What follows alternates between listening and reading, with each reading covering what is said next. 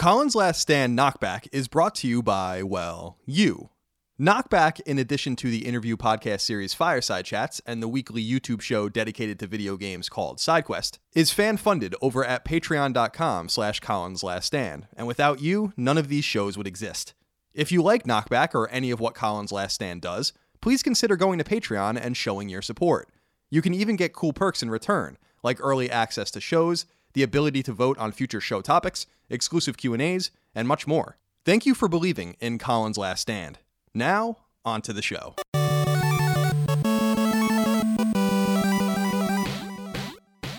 Greetings and salutations. Welcome back to Colin's Last Stand Knockback. My name is Colin Moriarty. As always, I'm joined by my brother, Dagan Moriarty. Hi, guys.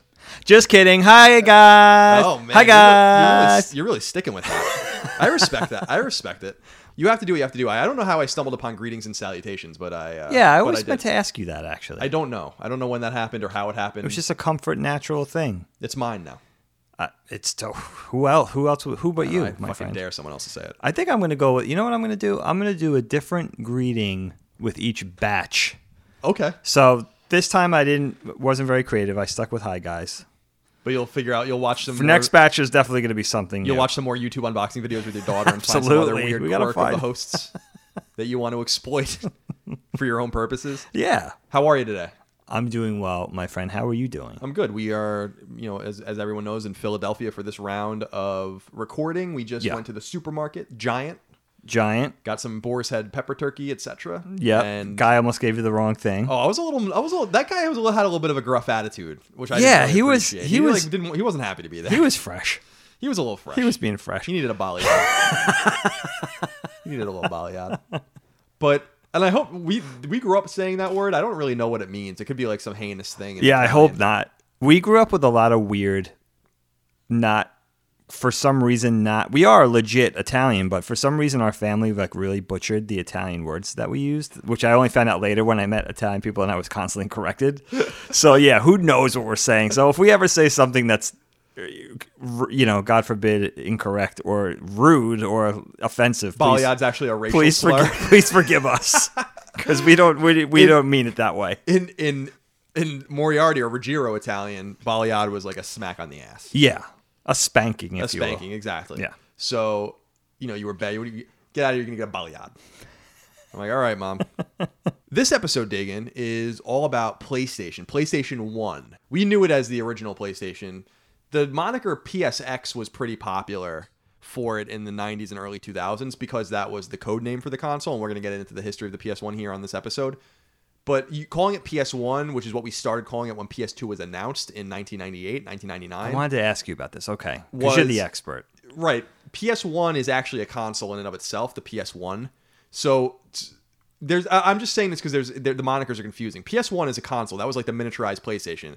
For people that don't remember it, it's PS and then ONE at the end of it in the lowercase letters. Right. That was that was like the PlayStation that came out in like 1999. What? That was like really small. That doesn't make any sense. Then why would Xbox do what they did? I don't know. That doesn't make any sense to me. The Xbox One console, from many perspectives, doesn't make any sense. I think the name is the least of the concern of that I have anyway for it. Not a fan. Sometimes I still go back and watch the Xbox One reveal in like May 2013.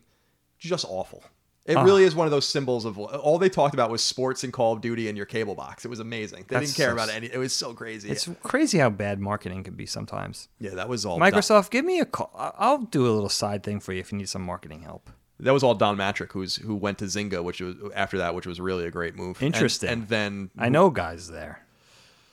That place apparently is stabilized, but they're in the old Sega building in San Francisco. Oh, I didn't know that. And Sega had, when Sega was relevant, they had a massive headquarters in San Francisco, and Zynga bought that and moved in there, and then it's probably like a quarter full at this point. Because Zynga really ate shit. So sad. It is. Although I don't know. I don't know that they were really doing anything worthwhile at that time. I don't actually know anything that they're doing now. So me neither. Who knows? But this is. When I went to Dagan and asked him to kind of come up with the topics that we were going to do for this particular round, the mic's coming away from me. PS1 was one of the ones he came up with, and I think it's a fun one to talk about because it's such a paradigm shifting console for video gamers generally. It's a really, really important console, a really relevant console. The brand is more relevant than ever. PlayStation is completely dominating. and has completely dominated for several years now. But its origins are a little more humble and really interesting and spawned interestingly by Nintendo, as I'm sure many of you know. And so I want to get into all that. I want to get into the history of PS1. I want to get into when Dagan and I got our PS1s. I want to get into the best games on PS1. I want to get into the legacy of the console, how important it was, how important it is, all of that. And also, you guys have submitted a ton of questions, comments, inquiries, memories for this particular episode. Remember, you can do that by supporting us at Patreon, at patreon.com/ColinsLastStand. If you support us at the $2 level a month or higher, you will get early access to knowing what the topics are and then can submit your questions, comments, concerns, inquiries, memories, thoughts, etc. That's a lot of synonyms for the same thing. Now, Dagan. Yes, sir. Before we get into the history of PS1, I want to know if you remember when you became cognizant of this console. Yeah. Just from a bird's eye view, for people that don't know, PS1 came out in Japan in December of 1994, and it came out almost a year later in September of 2000, September of 1995 in the States, and I think just a little bit later in the year in Europe and Australia. And it's hard to think about now because we have not had a new console hardware manufacturer entrant into the market that succeeded since Microsoft with Xbox. But it was strange to see the duopoly of the video game industry between Sega and Nintendo at the time, with some minor players. Sure. Really minor in the States, but your TurboGrafx PC engine. NEC. Your Neo Geos, etc. But no one, and Tiger Electronics and all that kind of stuff, but no one cared about any of that stuff. I love that you put them in there. Well, there was like Simon's Quest Tiger Electronics game. I know there kind of stuff. Do you have that? You don't have No, I never had any of those because they were terrible. They were so bad. I knew people that had them, and I was like, why would you ever want this? But anyway, we can do another one on Tiger Electronics because it's really bad. That would be fun. But what is your memory of PlayStation? Like, when did you find out about it? Okay. That's a really good question. I don't know if I thought about it going that far back, but it came out while I was in college. I left for college in 94.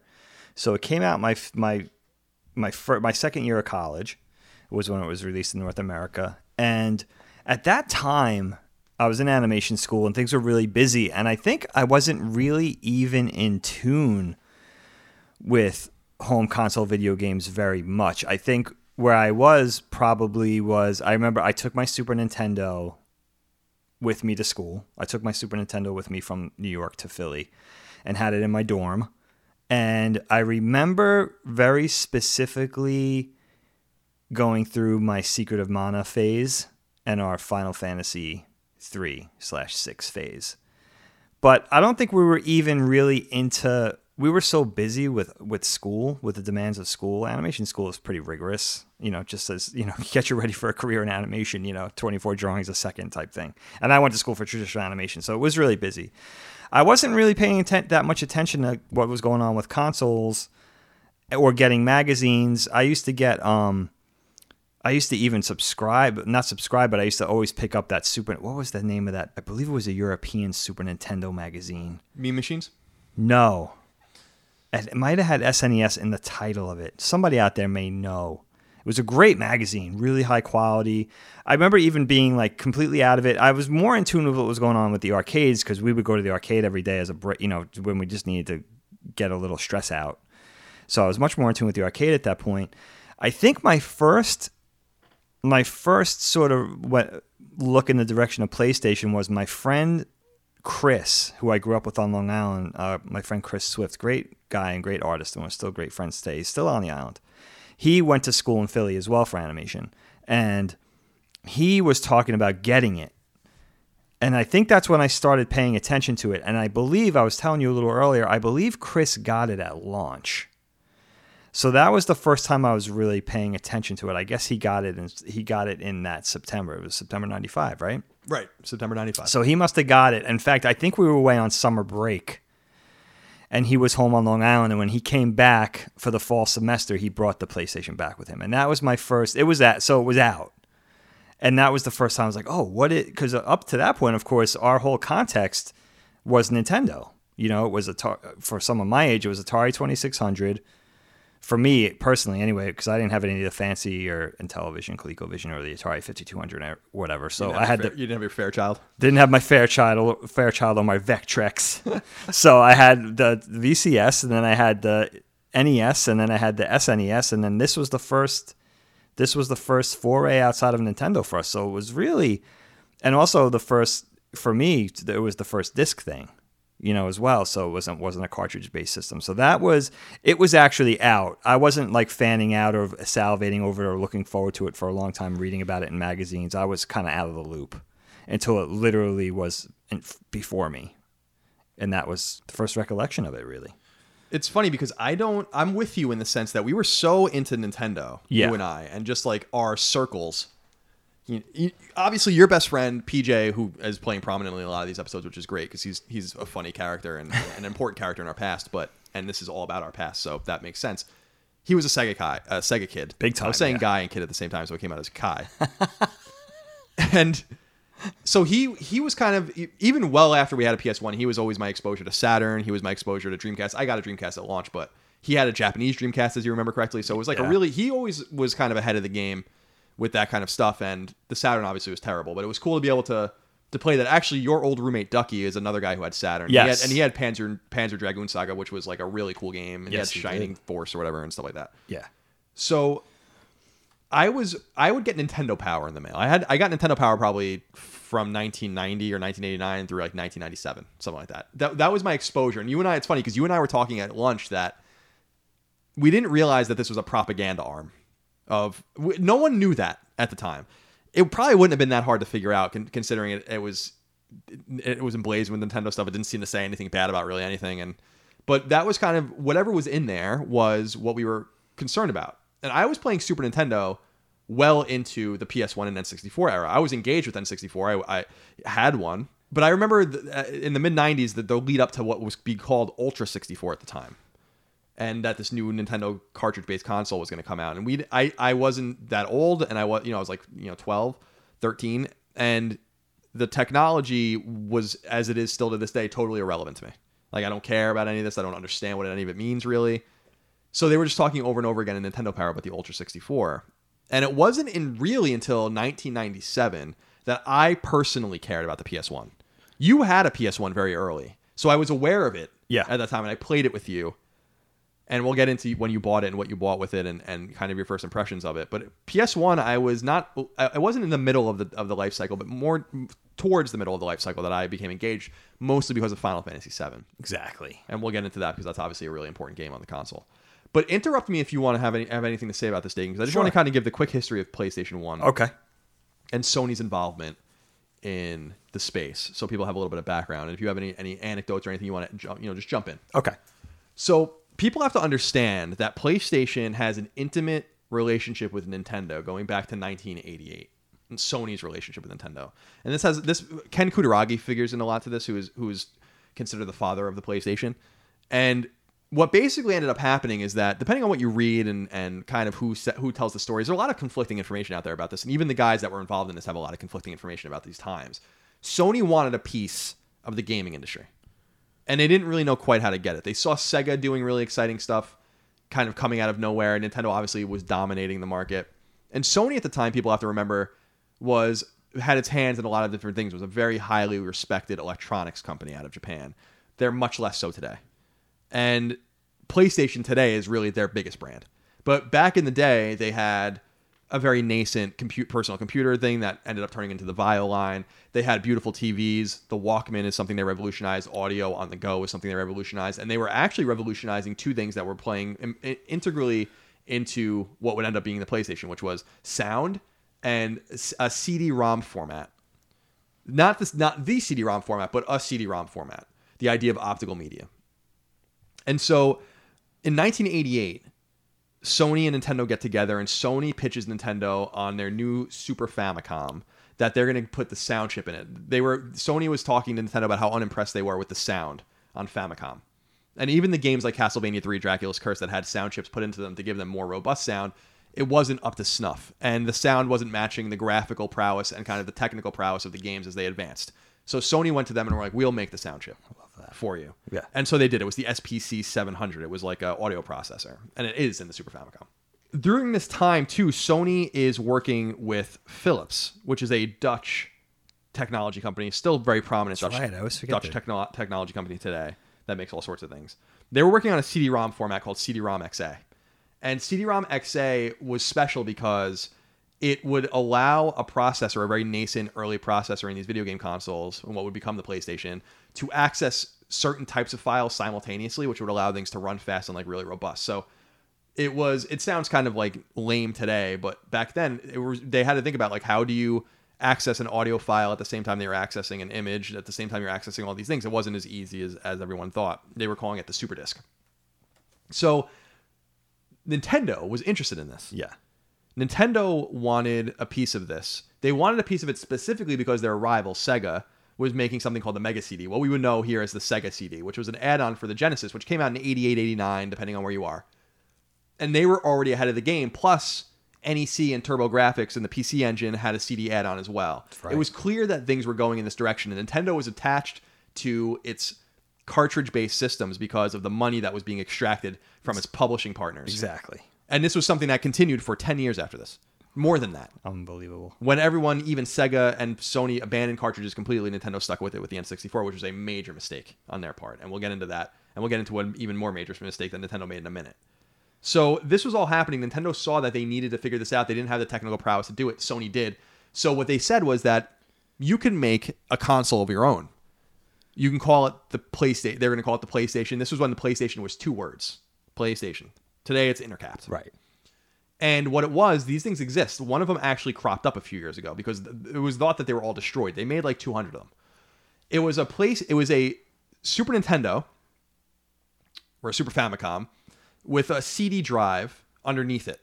So you can attach a Super Famicom cartridge into it or open a tray like on older PCs and insert the disc and then put it in. So it was like a Famicom, plus it would play proprietary games that both Nintendo would get involved in, Sony would get involved in, and third parties would get involved in. This was the whole idea. And Nintendo was, for being such a close company, was surprisingly open to letting hardware companies mess around with them, with their stuff. Famously, Panasonic made a GameCube in the early 2000s, famously. So there was weird tethers and weird connections that they had moving forward with this kind of stuff. Yeah. And so what ended up famously happening is that Nintendo was really upset with Sony secretly about the licensing agreement that they made. That Sony basically had their fingers in the pot, not only with the Super Famicom sound chip, which they retained control over and basically got a cut of every Super Famicom sold. Oh, did they really? But they also were going to get significant licensing deals based on games that were sold on this proprietary CD drive that Nintendo wasn't going to get. Nintendo wanted a better cut. And to get a better cut, they basically went behind Sony's back and worked out with Sony's old partner, Philips, to make the CD add-on for the Super Nintendo. And famously at CES, Consumer Electronics Show, in Chicago in 1991, one day Sony comes out and says, like, we're making this console. Here it is. And it was the console I described with the famous Super Famicom style controller with the multicolor buttons on it. And the next day, Nintendo comes out and says, like, actually, we're making a console with Philips instead. And Sony, depending on what you read about this, Sony might have known about this, but went ahead and announced it anyway. I guess to force Nintendo to do it. Like, are they really going to abandon us at this hour? We've been working with them on this for some time now. It's unbelievable. I mean, one of the most dramatic things to ever happen in the history of home video games. Indeed, it was incredibly dramatic. Even at the time, I've read things in the past in doing research when I was at IGN or writing things. You go back and read old newspapers like digitized microfiche and stuff. And it was even dramatic then. Like, what the hell is this? Like, it was a complete betrayal, and a strange betrayal depending on what you read, because Nintendo did this to Sony, a Japanese company, with a European company. So there was a lot of cultural shit wrapped up in this too. That Nintendo was afraid Sony was getting too much money, and Nintendo was afraid that they were opening the door to a new competitor, and they didn't think that they could fight another front in this war. They already had their hands full with, right, exactly. And Sega, you have to remember at this time, Genesis was not doing as well as it would end up doing in the early 90s. Right. Later on, because I think it was at the same CES or a similar show that same year when Sega was like basically relaunching Genesis. A lot of people look at Genesis as coming out in 1991, but it didn't. Genesis launched and no one cared in the late 80s. It was when they packaged it with Sonic that everyone really thought it was relevant. So there's a lot of stories about what happens from this point. Ken Kutaragi apparently goes to Sony's board. And they're not happy about this. A guy named Norio Oga was Sony's president at the time. He's a really interesting dude. You guys can go read about him if you want.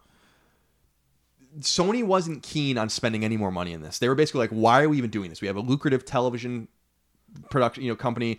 We are in movies. Right. We have our Walkman. We're working on, portable CD players. Yeah. Vio is going to start really, and Bravia and all these kinds of things are starting to we don't need a piece of this. Why would we bother? And Ken went to them apparently. And there's stories about this board meeting, and I wish I was there, basically, where he was basically being like, this is a matter of honor. Like, this company fucked us. Nintendo really, really fucked us on this. They went behind our backs. We put all this work in, and when push came to shove, Nintendo actually sues Sony because Sony is now talking about making their own console. And Nintendo's like, you made all this stuff for us. You can't do that. And Sony ends up winning the lawsuit. So Sony apparently, Kutaragi apparently gets the directive from Sony's higher ups after he talks to them, not saying just go do it. He's basically saying like, go fuck them, crush them, And so what they end up doing is they're like, fine. They abandon the PlayStation with the space in between. They call the new code the new system PSX, which is where the PSX moniker that PS1 ended up getting comes from. I never knew that. And they make their own standalone console. And it's the great story about how Nintendo inadvertently, because they were afraid of Sony, ended up creating a monster that almost killed them. And it can't be understated that Nintendo was in really bad shape in the late 90s and early 2000s. You have to remember, PlayStation 1 was the first console to ever sell 100 million units. It's amazing. Super Nintendo and NES combined for 100 million units. Yeah, that's amazing to think about. Think about that. So they created a monster in PlayStation that they weren't just getting involved to do it. They were getting involved because they wanted to kill Nintendo for what they did to them. Yeah. It's a big part of it. Famously at E3 in 1995, and I think this was the first LA E3, because remember, E3 was in Atlanta originally. They announced the console for the States. It's already out in Japan. No one really knows if this is going to be like a novelty Japanese thing, because there are things like that. And there would be things like that later, like the Wonder Swan, for instance. Things that were really popular in Japan, but never came out here. Right. And they announced it, at $299. And in fact, if you guys go on E3 and watch the press conference, because it's up, and a guy, literally one of their executives, I have no idea who it is, an old Sony SCEA executive, walks up and literally just says $299 into the microphone and walks away. Because it's considered like a really big deal, because the Saturn is $400. Right, yeah. And the PlayStation obviously ends up outselling the Saturn many times over. So that's basically the story about how PS1 comes into existence. And there's a lot of interesting things that PS1 does, like the DualShock controller later, memory cards, which were very foreign to us at the time as gamers. And I have a story about that. The triangle, square, circle, triangle, square, circle, and X, or cross if you're Japanese buttons. 2 triggers on the controller itself. Lots of really interesting stuff going on. It reads your CD, your music CDs, which was a big deal. That's a very big deal then. Back in the day. So there's a lot to love and a lot to learn about it, but that's basically in a short, brief way, and you guys can go read more about it because there's a lot of stuff, and I've even written about it. You can go find my stuff, I think. There's stuff where I've talked about it in the past. That's the story about it, in a nutshell, of how PS1 came to be. Unbelievable. So talk to me, Dagan, about when you ended up buying one, because we were talking about this a little bit too. I have a memory of you buying it. I remember you buying it at Nobody Beats the Wiz. You remember buying it at PC Richards. These are both very New York-centric companies that I think both don't exist. Or no, PC Richards exists. They're still around. I don't think Wiz exists anymore. I don't think so, unless they fold it into something else or something. And obviously there's a Nobody Beats the Wiz reference in Seinfeld where Elaine is dating the Wiz. Did you ever see that one? We're going to talk about Seinfeld later. She's dating like the mascot, the king mascot. Oh yes, Nobody beats me, and he wouldn't stop playing the character. Basically, that was like such an obscure reference for anyone that didn't grow up in the tri-state, because that wasn't a company that was. Yeah, that was right. It was very provincial. And I bought my first TV at the Wiz in high school. But anyway, tell me a little bit about when you got it, why you got it, what games you got for it, and kind of how it struck you. Okay. So I started, once my friend Chris got it, I started to get excited about it, and I was like, wow, this is actually pretty cool. I think I would like to get one of these. So I bided my time a little bit. He got his in September of 95. As I remember, and you could be right, it might have been the Wiz. We both agree on what strip mall it was, but it could have been PC Richards. It could have been the Wiz. I think I got it in very early January of 96. I must have been home for Christmas break, over the holiday break, I'm assuming. And I went and picked it up. I was home from Philly. I was spending time at Dad's house, and we went and got it. And it came, the pack-in was Battle Arena Toshinden. And I believe I bought Tomb Raider, the first Tomb Raider game, at that same time. If I didn't, I must have got it like a day later or something. And I don't think I Did we hook it up? Remind me, did we hook it up at Dad's house, or did I not even take it out of the box until I got back to Philly? I don't know that you hooked it up at the house because I don't think remember playing it at that time. I remember poring over the instruction manual. I remember about it is being like, what is this? It's a CD? You know, Dad was a prolific and still is a prolific music collector, so we had tons of CDs. I mean, Dad had optical media really early, probably in the late 80s when people were still listening to cassettes. So that wasn't foreign to me. What was foreign to me was that there was a video game on this thing. It was a video game with CD. And I remember the instruction manual fit, you know, it's very trite when you talk about it now, but the instruction manual fit at the top of the jewel case. It seemed very delicate and dainty. You almost didn't want to touch it. Cartridges had like a lot of meat to them. So I remember sitting at the kitchen table at the Marie Courthouse and dealing with that. But I don't think you hooked it up at the time. I don't think you wanted to. The quality of those CD of the PS, well, we all remember the quality of those PS1 CD cases were terrible. They were like made of ice. You know, it was like really. Actually, I should have got the box out. It's right behind you in the closet with all the other boxes. Wait a minute. That's the thing is that you had that Toshinden was an early enough game where it had the tall PS1 case. Actually, right? Were shit that I forgot about that. Remember, early PS1 games actually had they almost looked like Saturn games. Yes. No, I think you're right. And then eventually they shrunk them down. Then eventually they got thinner. Right. Yeah. No, I think you're right. That it did come in a fatter jewel case. With the black binding. Right, exactly. Yeah. Exactly. Yeah. So I think that was even more mysterious to me because I was like, what is this? You know what's funny about the PlayStation though? I was very excited about it, and I was excited about the games, and I was excited about it was kind of neat, even though I was such a you know, hardcore 2D gamer, and I loved like the 16-bit era and stuff like that. I was really excited about playing games in 3D and seeing clips of Tomb Raider, and wow, this is an open 3D world to explore. This seems the graphics look a little blocky, but it looks actually really fun, and you could explore, and it's sort of open. It was so much different. I was excited about it, but I'll be really honest with you. Between Tomb Raider, the first Tomb Raider, which I'm actually in retrospect not a fan of, I thought the controls were really weird in that game, and Toshinden, and another thing which you already know, I'll talk about, but I was put off. Once I started playing it, I was pretty put off by it right away. I was like, I don't know about this. I don't know if I'm digging this. And what really brought that home for me and added insult to injury and sort of put salt in the wound was I hated and still hate the D-pad on the PS1 controller. I can't stand it. The segmented D-pad is for shit. I can't use that thing. And you have to understand, as I'm sure you do, but people have to understand that the reason that that's still a thing on DualShock 4 is because Nintendo owns the patent to the classic plus sign D-pad, the way it was on the controller. Sony could not put that on the controller. Couldn't do it. You had to do something different, which is why the Nintendo D-pads are always better. Even on the Wii, like I actually really loved the Wii when you held the controller sideways to play virtual console games.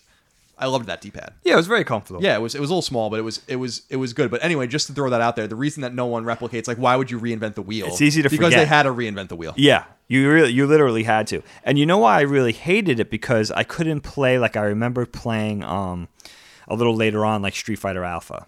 It might have been Street Fighter Alpha 2 at that point, the PlayStation port. And I could not play I couldn't throw a fireball with that D-pad. You know, especially from one side. I don't know if I was better at the first player side or the second player side. It was like really, really frustrating for me. So right off the bat, initially, I was sort of excited about it for about a week. And I was like, you know what? I'm not really. I kind of left it alone. I sort of like just put it down for a while, to be honest. Maybe until Final Fantasy VII came out. You know, that was the first Final Fantasy VII come out. And this is a whole nother chapter to sort of grow into now and sort of talk about you and I. But that was the first time I really remember getting truly excited, was when that game was coming out and we were waiting for it, sort of breathlessly waiting for this game to come out. What were your early takeaway? So again, being such a Nintendo fan, we had a computer, and I think actually we got the internet in 1996. So this was probably when I was. Might have even been 95 when we got the internet, but this was when I was. Oh my god, what's happening? My Siri's talking to me. Sorry, Siri. Did you want something? We're in the middle of. I know, Siri's so fucking rude. God. So I was becoming more and more aware because of my love of role-playing games that there was this console that had role-playing games, lots of role-playing games. And I can't understate for people out there, because I'm known very much as I love shooters. Like, I'm a big first-person shooter fan. I'm a big fan of side-scrolling action games. That goes back to my childhood. And I love open-world games, which are kind of a newer invention, really, especially in the console space. But it cannot be understated how far up the JRPG genre's ass I was when I was a kid. I was way up its ass forever. From the year probably 1993, like the mid SNES era, to the end of the PS1 era. What game started that for you? It's probably Final Fantasy 2/4. Yeah, of course. And the one that really made me love the genre was Final Fantasy 6, which is still one of my favorite games of all time. And after that, I was like, I don't want to play anything else. So 90% of my game playing from the early to mid 90s to the end of the PS1 era was role-playing games. That's it. There were exceptions, and we'll get into some of those exceptions, because when people reminisce about the Super Nintendo and the PS1, and they're like, as we're recording this, they just announced that the Spyro trilogy from PS1 is being remastered and like remade and coming to PlayStation 4 and Xbox One. And everyone's so excited. I'm like, I couldn't give a flying fuck about that. Like people were tweeting at me being like, "Oh, aren't you excited?" I'm like, "No, I don't care. Yeah, I'm excited. You're excited. I think that's great." Right. Spyro means nothing to me. No, those were games that I rented and played and probably played for like 10 minutes. And I'm like, where are the hit points?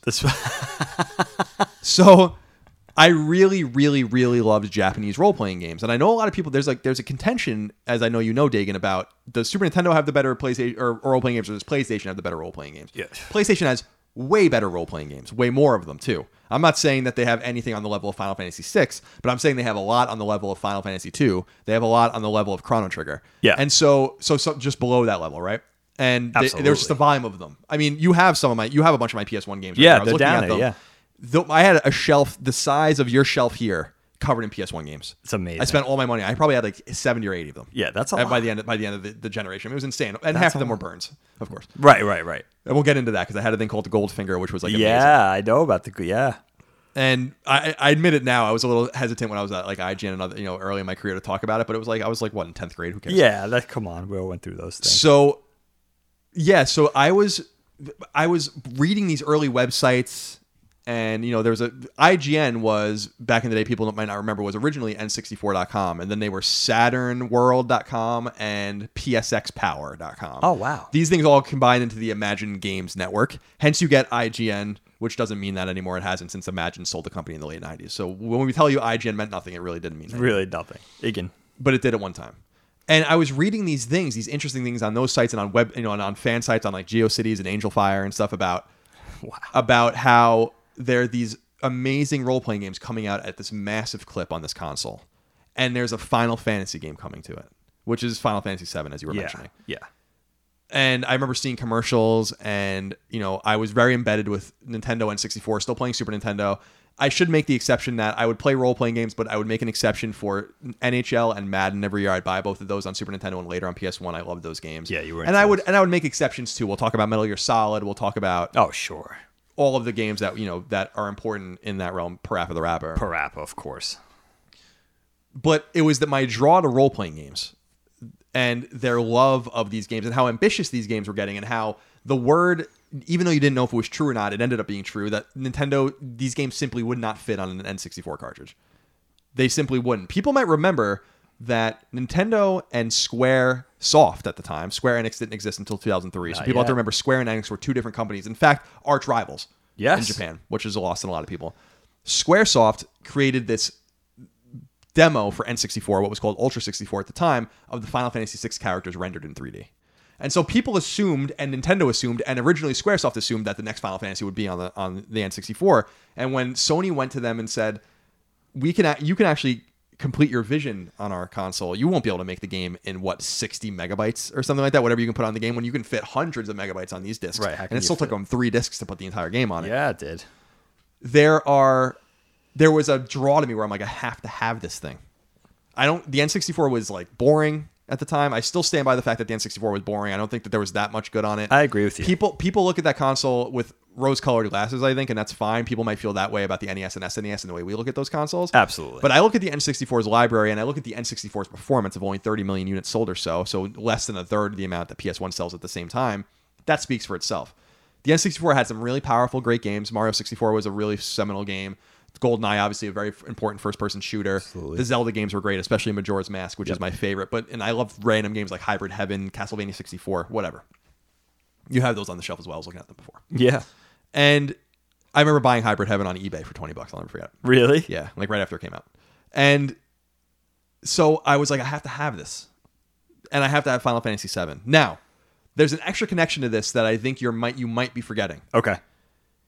You told me about this game that ended up being one of my very favorite games of all time. Yeah. That you did play before Final Fantasy VII came out. Yes, because it came out first. It was by a Japanese developer that still exists today called MediaVision. And it was a Sony exclusive. SCE published the game. It's called Wild Arms. And a lot of people hear me talk about this game a lot. But Wild Arms is so good and so important to me. It's brilliant.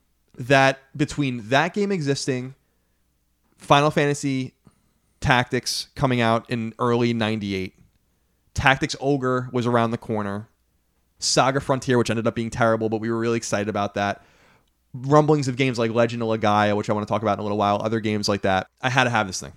So I went to EB Games at Fox Run Mall in New Hampshire. It's in Portsmouth. It's technically in Newington, New Hampshire. Sold my entire SNES collection. Pre-ordered pre-ordered Final Fantasy VII, bought a PS1, brought it home, had nothing on it, had like the demo disc, and waited like 2 months for the console to come out, or for the game to come out, and didn't even realize that I needed a memory card. It was so this whole thing, right? That whole thing too. This whole thing was so foreign to me that I did not realize that that the CDs couldn't save anything. You couldn't write on the CD. Rewriting CDs happened in the late 90s, but even then, even today, no one's saving anything on a CD. You're not rewriting your CD. Not on the consoles. Didn't understand that. So I had to go back and buy a memory card. And this is something I didn't even realize until after I had Final Fantasy VII. Did you buy an aftermarket or did you buy a Sony? Yeah, I bought an aftermarket one. Oh, Huge mistake. That ended up being a massive mistake. Not good. So that was my memory of it, and I fell in love with Final Fantasy VII. And the funny thing is that I just replayed Final Fantasy VII all the way through for the first time since I was in middle school or high school, probably. Wow, it's been a long time. This past summer. They re-released the PC port, which is a port of the PS1 version on PS4. And so I platinumed it. I got the platinum trophy in it. I did everything in the game. Beat the weapons, Ruby weapon. Okay. Really hard. Very hard. Like impossibly hard. Really ridiculous, actually. Yeah. And I didn't remember it being that hard because I feel like I did it as a kid. I never did. But I had a lot of time back then, so I was probably level 99 and all that shit. And I never looked back. I was a Nintendo fan through and through until the Wii era. As we've said on previous episodes, I loved the GameCube, especially. I really loved the GameCube. But PlayStation won my heart at that time as a brand. Absolutely. And I never looked back, and they've always really done me right as a gamer for my sensibilities. Now I understand that your sensibilities might be different, so you might gravitate towards Xbox and the more shootery kind of Xbox Live ecosystem kind of thing, which is totally valid. Or you might gravitate more towards the childish, and I don't mean that as an insult, the more kiddish Nintendo kind of stuff. Yeah, it's more whimsical fantasy, not high fantasy, but fantasy based, fantastic kind of stuff, which is totally valid as well. But for me, it had what I needed, which was what we were getting on the SNES back in the day, but not often enough. We would get Lufia, and then we'd have to wait a little while. Right. Then we would get ActRaiser, and we had to wait a little while. You had a taste. Yeah, and then we'd get Chrono Trigger, and then we'd wait a little while. But on PlayStation 1, I am fucking telling you, there was a role-playing game of quality every few weeks sometimes. Yeah, every step of the way. You're right for about years. Yeah, over a long period. And so I could never look back. And that was encapsulated only in that era. That kind of game stopped. Like, that kind of thing stopped. PS2 didn't have that. PS3 didn't have that. PS4 definitely doesn't have not. That. PSP had it a little bit, and Vita had it a little bit. But that was for a Japanese role-playing game fan of a young kid who had a finite amount of money, lots of time on his hands, other hobbies that were sucking money out of his wallet, Sure. Star Wars action figures, D&D, Star Wars customizable card game, all the weird shit I was into when I was a kid. Yeah, all the stuff you go through. Magic, whatever. Yeah, you come through all that stuff. I funneled all my... So I ended up having like 15 N64 games or 20 N64 games. Most of them probably garnered on eBay, and most of them that I didn't get on eBay, I probably only bought like 5 or 6 of them like brand new. Or I got them for Christmas or something like that. But I had a ton of PS1 games. So funny to paint the picture that way. Yeah, it really was the golden age of the JRPG. It actually turned the previous, what we thought was the golden age of the SNES era of the JRPG, actually turned that into the silver age and became the golden age. I agree with you. Yeah, 100%. that's a contentious point. But I agree with you there. Yeah, I mean, if you take the triumvirate, the classic SNES of, we all know triumvirate of Final Fantasy 4, 6, Secret of Mana, and Chrono Trigger. That's a very tough, grouping to beat. But it was beat. It was beat because the PlayStation had so much to offer. Well, I have two questions for you. How did Final Fantasy hold up now playing it recently? Final Fantasy 7. Yeah, I guess that's what I was touching on. I forgot was I was always a little hard on it afterwards. And I don't know if it was because I thought it was cool and like that 90s internet era to be like, Final Fantasy 7 is not good. You morons don't play Wild Arms. You morons don't play Parasite Eve. You idiots don't know anything about, Thousand Arms or Legend of Gaia or whatever. Were you a Suikoden guy? Yeah, I liked... Suikoden was good. Suikoden was really ambitious. It was too much for me. It was really ambitious. And people, obviously, Suikoden 2 especially, people love. That's like a lot of people's favorite. To me, I was like, oh, you don't play Brave Fencer Musashi, you don't play Xenogears, you play Final Fantasy 7, you fucking loser. That was kind of like my attitude. Yeah. And I think I let that color my perception of the game. You had to stick with it. Right, where I was like, I kind of tricked myself into being like, that game was never good. Yeah. I was never one of those guys that was like, that game was bad. But I was like, there's no way that game is as good as people talk about it being. And it's not. Right. But it's way better than I thought it was. Does it hold up? Not really. I mean, it's turn-based, active battle system, all the kind of same stuff. The graphics are terrible, obviously. The in-game graphics are very, very rough. But although I was the always cutscenes were very, very ahead of their time. Yeah. The FMVs, the pre-rendered stuff, the backgrounds are really pretty too. They did a really nice job. And the style, and the art exactly. direction was fierce. And the combat's balanced. There's optional characters in Vincent and Yuffie. There's side quests and kind of a world to explore, optional bosses like we were talking about, the weapons and stuff. So there's cool stuff like that, but I was always of the mind that Final Fantasy VIII was a step backwards. The draw system was really weird. There was a lot of weird shit in that game. I have not played that game since I was in high school.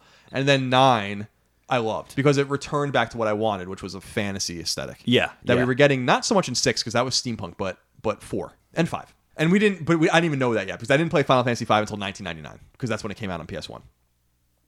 And that was in the Final Fantasy Chronicles or Final Fantasy Anthology. I can't keep those two straight. But one of them was Final Fantasy V and Final Fantasy VI, and one of them was Final Fantasy IV and Chrono Trigger. A really bad port of Chrono Trigger. Was that a bad port? Yeah, it was like really latent, and like when you would pause the game to go into the menus, it would take like 5 seconds. It was like horrible. Oh, that's weird. Like it was unplayable. I remember people would talk about like how when you go into the menus, like make sure to do everything you need to do because like you're never going to want to go back into the menus. Wow. It really ruined Chrono Trigger for me for like generations. That's a shame. So it held up better, and it was a really important game. That was the game that got me in the door. I don't think I appreciated it enough, Dagan, that it was the game that got me in the door. Okay. So what were some of the games that meant something to you on PS1? So Final Fantasy VII was the first one. Now, I remember looking at all the various PlayStation magazines. I never subscribed to any, but I would always go into Wawa. I was in college at the time in Philly. I would go into Wawa and go to the magazine rack and just pore over them. And Final Fantasy VII was really my foray into that. And what I was this might be a deep cut or hard to understand for some people that aren't artists, but I was new in art school and I was learning about, all this cool stuff about character design and like taking all these academic animation courses and learning about, it wasn't just doodling in high school anymore. Like I was learning my trade. I was starting to learn my trade by some really talented professors, actually. Young and talented professors that really were getting us jazzed about becoming animation artists and having a career in animation. And we were learning about character design, and I was always really interested. I always knew I wanted to be a character designer, and we were learning about all those integral things to being a character designer, like if you can't exaggerate, you can't animate, and exaggeration, and pushing things, and pushing features, and creating a dynamic silhouette. And if you're creating a group of characters to make them really diverse in size, make one really little, one really big, and all the proper ways of designing something to make it interesting. And when Final Fantasy VII, they started blurbing it in the magazines and they started to show images, I was like, what? I was like smitten. I was like, look at the size of that guy's sword. This is exactly what I'm learning right now. Look at that guy. Look at this guy has like a giant. He's missing a hand. He has a giant gun arm, like a giant Gatling gun for a hand. And look how big he is compared to the kid with the giant sword. And then they were showing pictures of Vincent. And I was like, who the hell is this guy? He's got like a gun and a metal claw on the other hand. We were just like, I was already such an anime nerd, as everybody that listens to the show knows. But that was I was just like, what is this thing? We're going from, or at least I'm going from, all those beloved, albeit beloved games that we were playing on the SNES. But these were even the really cool games like Final Fantasy 4 and 6. There were the little chibi sprite graphics and stuff. This felt like it was like 4 levels ahead of everything we had ever seen. And I haven't even played it or seen anything yet. I was like, this is what the game's going to look like. This is unbelievable. Just give it to me now. Like, I'm in. Here's my money type of thing, That was the Final Fantasy. Seeing Final Fantasy 7 in the magazines, even if it was like a quarter-page thing, was just like the most. I would buy the mag. I didn't have any money then. I would buy the $6 magazine right off the Wawa newsstand just because of that little quarter-page thing. I needed to look at that. I was almost like a little kid again, pouring through I wasn't even a kid when Nintendo Power came out. I was like 12 years old. I felt like I was 6 years old, like looking at a comic book or something, or a picture book that I was really, Where the Wild Things Are, or something that I was really, some visual that I was really smitten with. It was almost like this childlike joy that I was getting from this. And then when that came out, well, the thing was Wild Arms came out first. And I wanted to ask you, so when was your first, when you first realized Wild Arms existed, was that from me explaining it to you? Yeah, you told me that there was this role-playing game, traditional role-playing game that took place in like a Wild West setting, and that I had to play it. That it was really hard. And one of the things that we really liked about it, both of us, as I remember, I don't know if you remember, is that role-playing games often mix characters in and out of parties, which is a standard thing in a lot of Japanese role-playing games. I always find it a little frustrating. If there's an Achilles heel to 6, it's that there's too many characters in it. They're all important to the story, and I don't know who I would select and like get rid of. Maybe I would get rid of like Gao or someone like that. Yeah. Or, Realm or someone. And certainly the characters that you find like Go-Go and Yamaro, like, who I don't give a shit about. But there's just too many characters, and it actually culminates at the end of 6 because you use them all in the final battle. So there's a cool thing like that. But there was no attention to the game design at that time, where today, if you use, like, I'm playing Ni no Kuni 2, and I just use the same 3 characters over and over again, but my party members that are not in the game are getting like 80% of the experience points, so at least everyone grows a little bit. Oh, okay, that's cool. Back in the day, like, if you neglected in Final Fantasy 6, if you neglected to use, Sabin or Edgar, like, they would be level 10 where you left them. Yeah. And everyone else would be like level 60. So there was this weird balancing act, and the OCD in my mind even then, like, everyone had to learn every Esper. Everyone had to learn every spell. Everyone had to have the best equipment, even if I wasn't using them. Yeah. I found notebooks recently, actually, when we were at Dad's, like, of just like my old notes being like, this is how much gold I need to buy everything at this town before I move on. It's going to take me 5 days to do this. So you can just literally don't need to do this. But okay, everyone's got to learn the Espers, and everyone's got to, it's like insane. Isn't that so funny? Like, all the 8-bit and especially 16-bit JRPGs, like, for anybody like you and I with OCD, that wasn't helping. That was not helping our OCD, those games. No, they weren't. I can't imagine. God. To this day, I can't play games without doing stuff like that. Like, I just don't understand why you'd even bother. But that's me. So, yeah. The draw to Wild Arms to me was it was Rudy, Jack, and Cecilia, and that was your party. And so you really got to know them. There was an intimacy to the characters and the story. The story is really sad. And there was also a cool magic system, the glyph system, that, like, where you went and bought, like, you found these glyphs in the wild that you then could make into a spell, and you only had a finite amount of them, so you couldn't have every spell, and you can actually like rewrite them and stuff like that, depending on your needs. So there was really cool stuff like that in the game that I loved. I just loved it. Beautifully done. And you sold me on this game. It wasn't the first game. Wild Arms was the 3rd game I got for PS1, and we'll talk about the 2nd game because the 2nd game is really important. But that's my memory of it. But yeah, 7 was first for me. 7 came first for you, and that was because that was what I got it when it came. So I pre-ordered it, and I finally got it. And obviously I was in 8th grade, so I had seventh or 8th grade, 8th grade, I guess. And I had a finite amount of money, so I had to really think carefully about what I wanted to do. And there were some duds in there that I bought too, like Beyond the Beyond, which was terrible. Some other role-playing games that were just not good. But that's just a really good memory for me. And I was so glad to go back to play Final Fantasy VII recently and just kind of reignite that and kind of correct the record in my own mind. Okay, yeah, absolutely, yeah. Yeah, that's.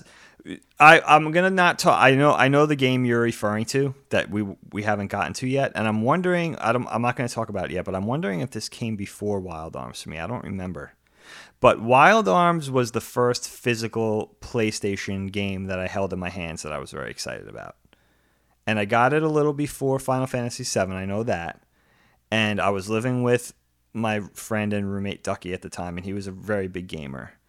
and I knew a little bit about Wild Arms from the magazines. I think what had happened was we were waiting for Final Fantasy VII, and then I knew a little bit about Wild Arms probably from reading a little something about it, a little bit of a preview in a magazine or something. Probably, I used to go to this video game store on Chestnut Street and another video game store that was in the Gallery Mall on Market Street in Philly. And I think I literally just walked in there one day looking around. I think what had happened was I was starting to think about the Saturn a little bit because they were selling it, or at least from my perspective, there was an angle, there was like an excitement with the guys I used to hang around with that this was going to be good. This was going to be a really good home platform for the 2D fighters. That was already like a known thing. So I think I was already thinking about that. So I might have been wandering around thinking about like, let me see how I could size this up or pre-order one or something.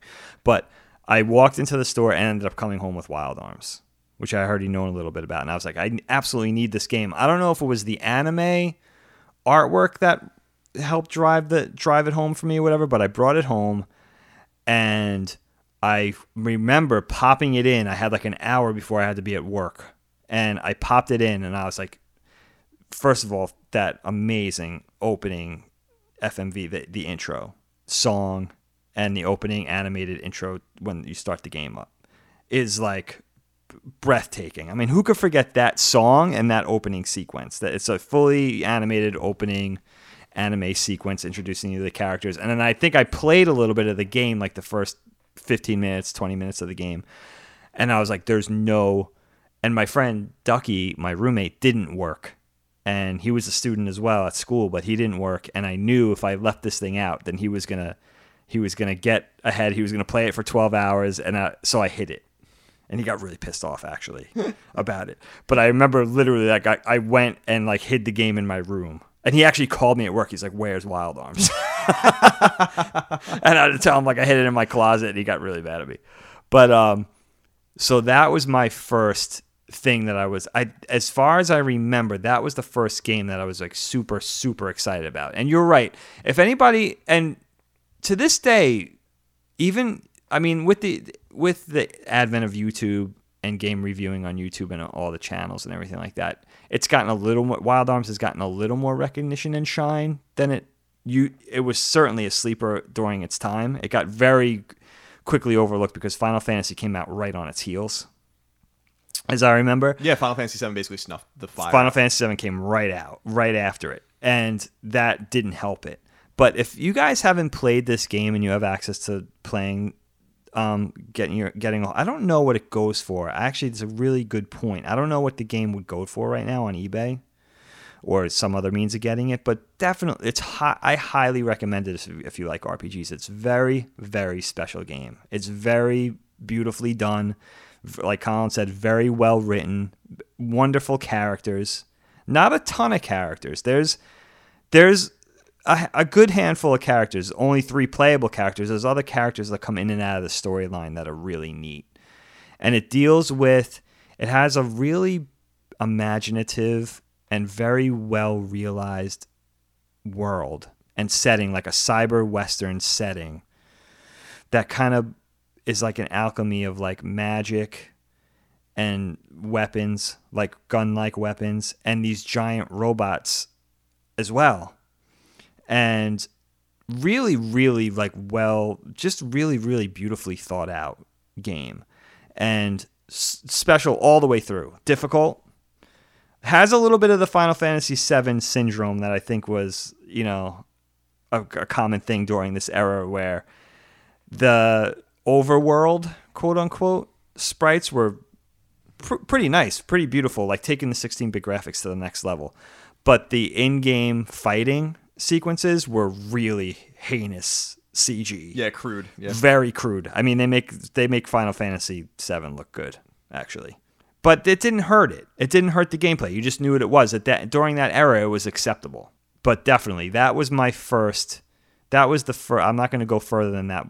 Wild Arms is enough to talk about for now. But I'll let you take the baton on the next thing. But Wild Arms is not only is it one of my favorite PlayStation games, it's one of my favorite games of all time. I would put Wild Arms definitely in my top 10. Oh yeah, me too. I mean, yeah, for sure, top 5 probably for me. But yeah, wow, that's Yeah, I mean, I love. I mean, and maybe a lot of it is tied into memory, but I've beaten it several times, including as an adult, and it's just that good. And the sequel's really good too, by the way. A lot of people, I don't Never know if you played any of them. Wild Arms 2 came out in 99 or 2000. It was like right before the PS2 came out. I remember. And I loved that game. Like, that was a really great game. It was different. It wasn't as good. More characters. Okay. Longer. But More playable characters in that? Yeah. Okay. But still a really special game. And if Wild Arms was underlooked, then Wild Arms 2 was even more underlooked. But yeah, there's a lot of really special stuff on the console. And you know, I was looking at some stats that I thought were interesting. Sony claims that there were 7,981 individual games released. What that be for the console? What that means is that that's not true, though. What that means is that Gran Turismo was released in Japan once, Europe once, North America once, you know, like that kind of shit. Okay. So there's several thousand games up for the PS1. Okay. Reduce that. And Sony claimed that at the end of the run, so PS1s were manufactured from 1994 to 2006. And I think that in 2000, 2001, 2002, from then on to 2006, it was specifically in the PS1 mold. The PS1, PSONE mold, like the little ones that you can attach the TV to and stuff, which were really cool. I knew someone that had that portable TV. That was really cool. They said that they sold 962 million games. So almost a billion games sold for PS1. So an attach rate of nearly 10 to 1, like 9.5 to 1. Which is a great attach rate for a console. Really, really great. Meaning that people were engaged in it. If you look at the attach rate to some more gimmicky or novelty consoles, way lower than that. Way lower than What about by contemporary standards, Kyle? How does that measure up? Sony, I think the attach rate on PS4 right now is like 6 or 7 to 1, so it should increase. Although the numbers are more nebulous now, and it's harder to judge because back in the day you were spending PS1 games were $50, so you're spending a $50 for a game, $49.99 for a game. But today you can buy a game on PS4 for $5, and that's count. A good point. You buy digital games, you buy and digital counts. Yeah, and there are deep, you know, what they call flash sales on PSN where games are like basically worth nothing. Yeah, it's like a fire sale. So that kind of inflates the number. I think Good this point. number is much more impressive considering the retail only, physical only nature of the games. Right, that era, sure. And what I think is interesting about it too is, you know, I wrote this note about the inverse relationship between the cartridges and the CDs. And this is a really important thing for me about that I think is lost on people when they're talking from a more scholarly perspective about the console. Cartridges could only go so far. Cartridges were really expensive, and Nintendo was obsessed with cartridges because it allowed them to control everything. Because there was people were like 10 Gen and everyone were trying to make cartridges, and they were being locked out and stuff like that. But Right. Nintendo controlled the means of production for this stuff, and that's where, as we talked about on previous episodes, that's where Nintendo's kind of Byzantine and strange 5 games per year rule and stuff like that, which was manufactured because Atari 2600 collapsed because people were putting too many games on it. So I understand that from kind of its embryonic state, but there was such a control issue with Nintendo from the beginning to the end, including their relationship with Sony, which is what caused the PlayStation to be manufactured to begin with, that the cartridge just wasn't going to do it. And there was diminishing returns on if you look at it as like a graph, like the line's going down for the cartridge as the ability of what games could do is going up and only could be done on a CD. And so even though the N64 was actually, I think in some ways, technically more powerful than the PS1, the PS1's games were far more ambitious. If you look at games like on N64, like they're missing things. There's not a lot of textures, for instance.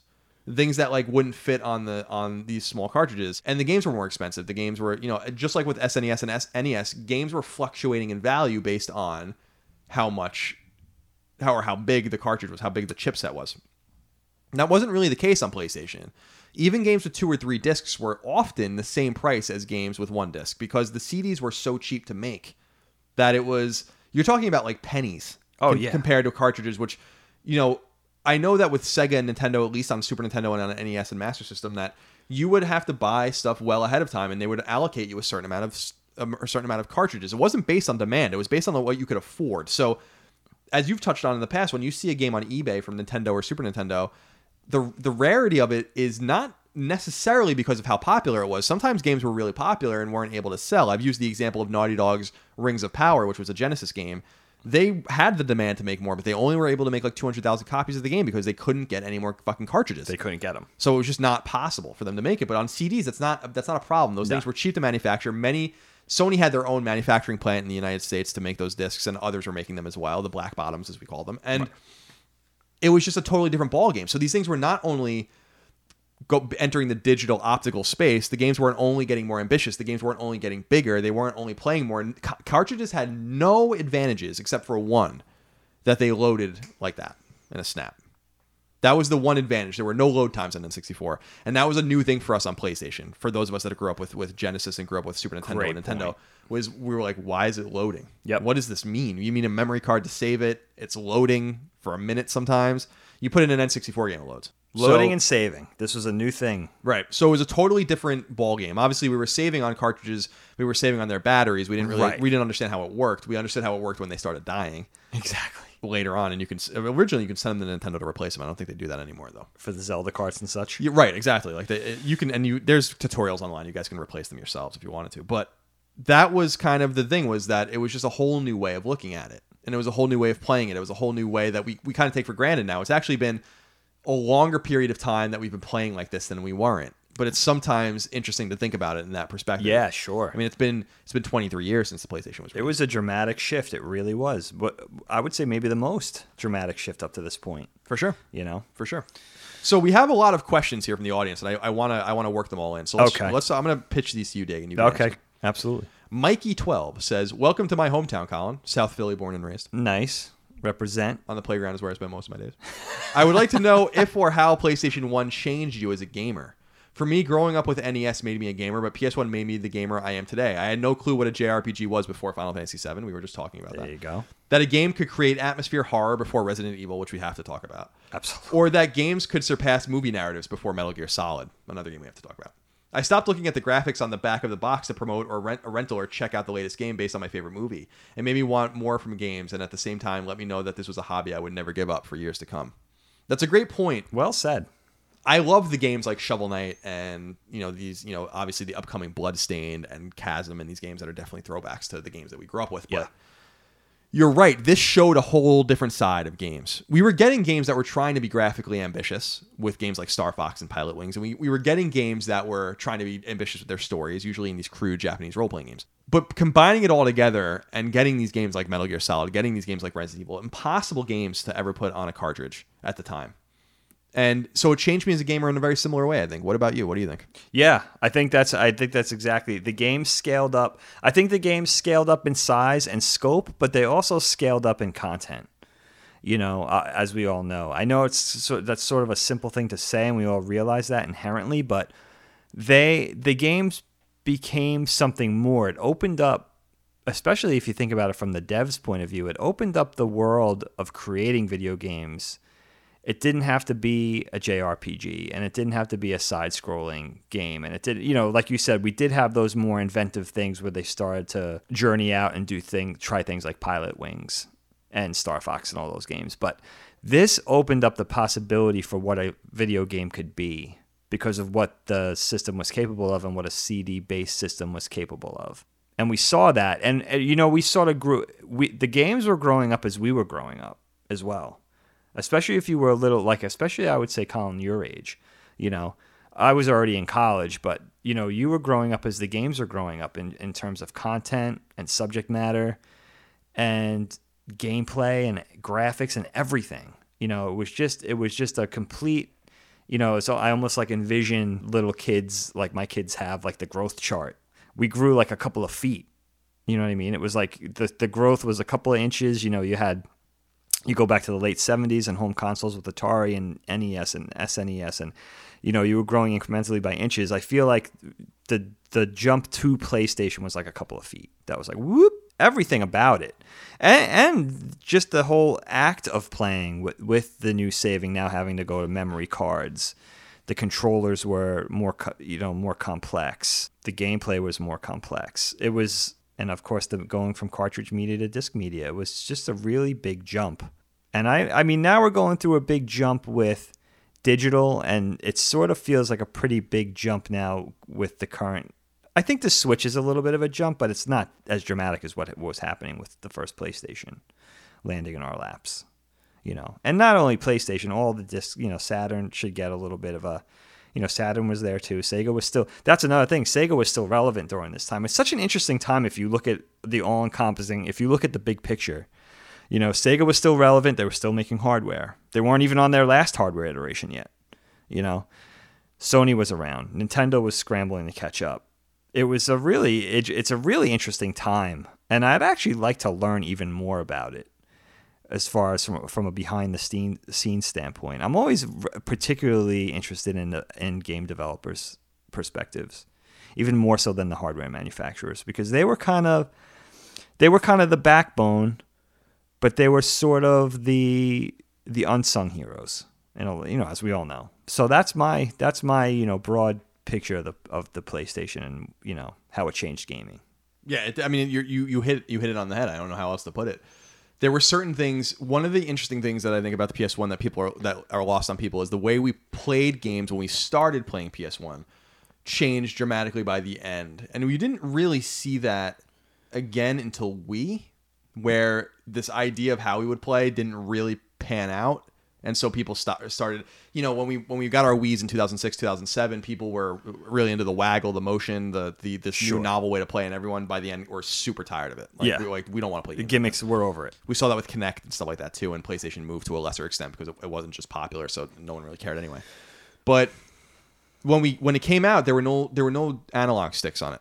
The controller had no analog sticks. It was a basic controller with a D-pad, like you said, the crude D-pad and the face buttons and the triggers. And then when Ape Escape came out, and then games started to really necessitate the DualShock controller, this new controller, Ape Escape was the first game that required it. How far in was that? Ape Escape was 99, I think. Okay. So that's actually pretty far in. And I think DualShock was 98. Because I got a DualShock to play, I want to say I got a DualShock to play Metal Gear Solid, but I don't think you had to have it. That's right. Ape Escape was the first game where you had to have that controller. That's correct. You're correct about that. So by the end, that was inherent. The idea of having two sticks on a controller started there. N64 had one stick, and then like the C buttons. Even GameCube had its own weird thing with the C stick and the analog stick. But the DualShock was the first controller of its kind, really. And so there's an interesting note there with the hardware as well. Yeah. Alex Castellanos says, file this under PS1.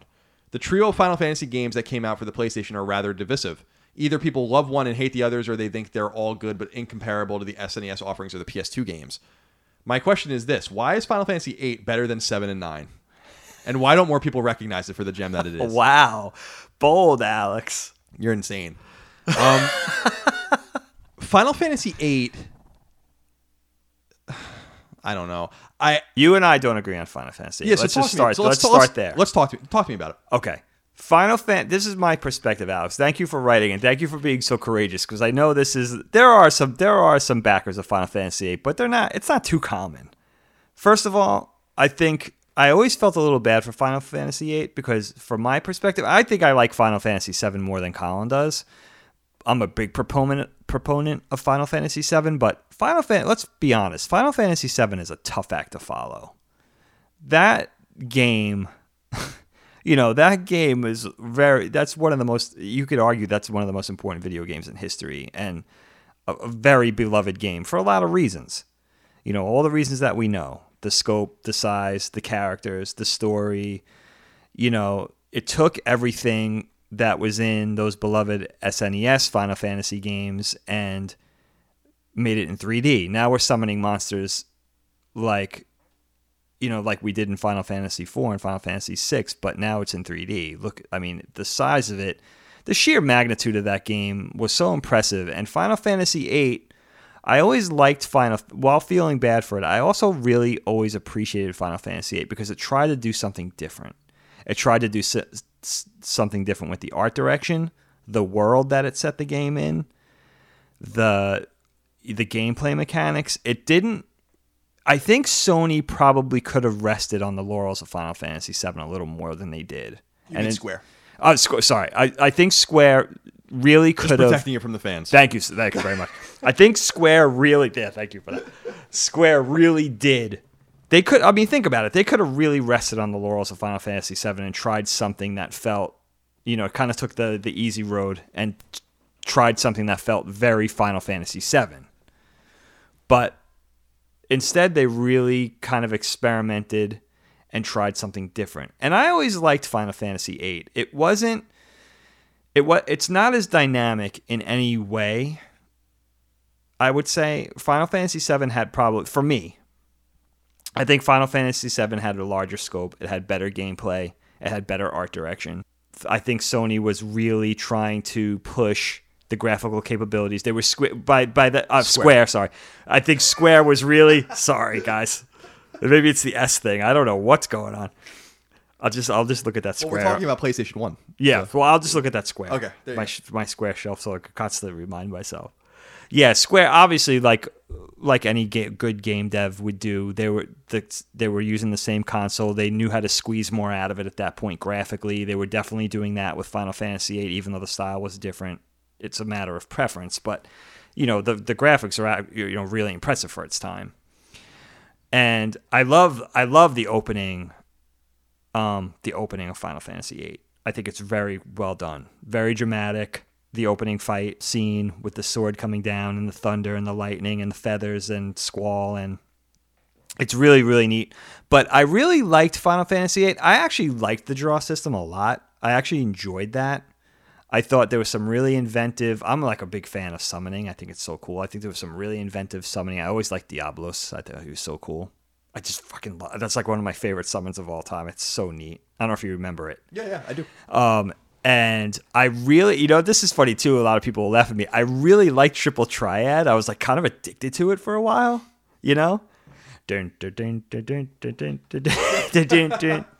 love Triple Triad. I would like turn the game on to play Triple Triad, and I was so into Triple Triad that maybe other people could relate to this too. Like I would make sure during my quest I would save.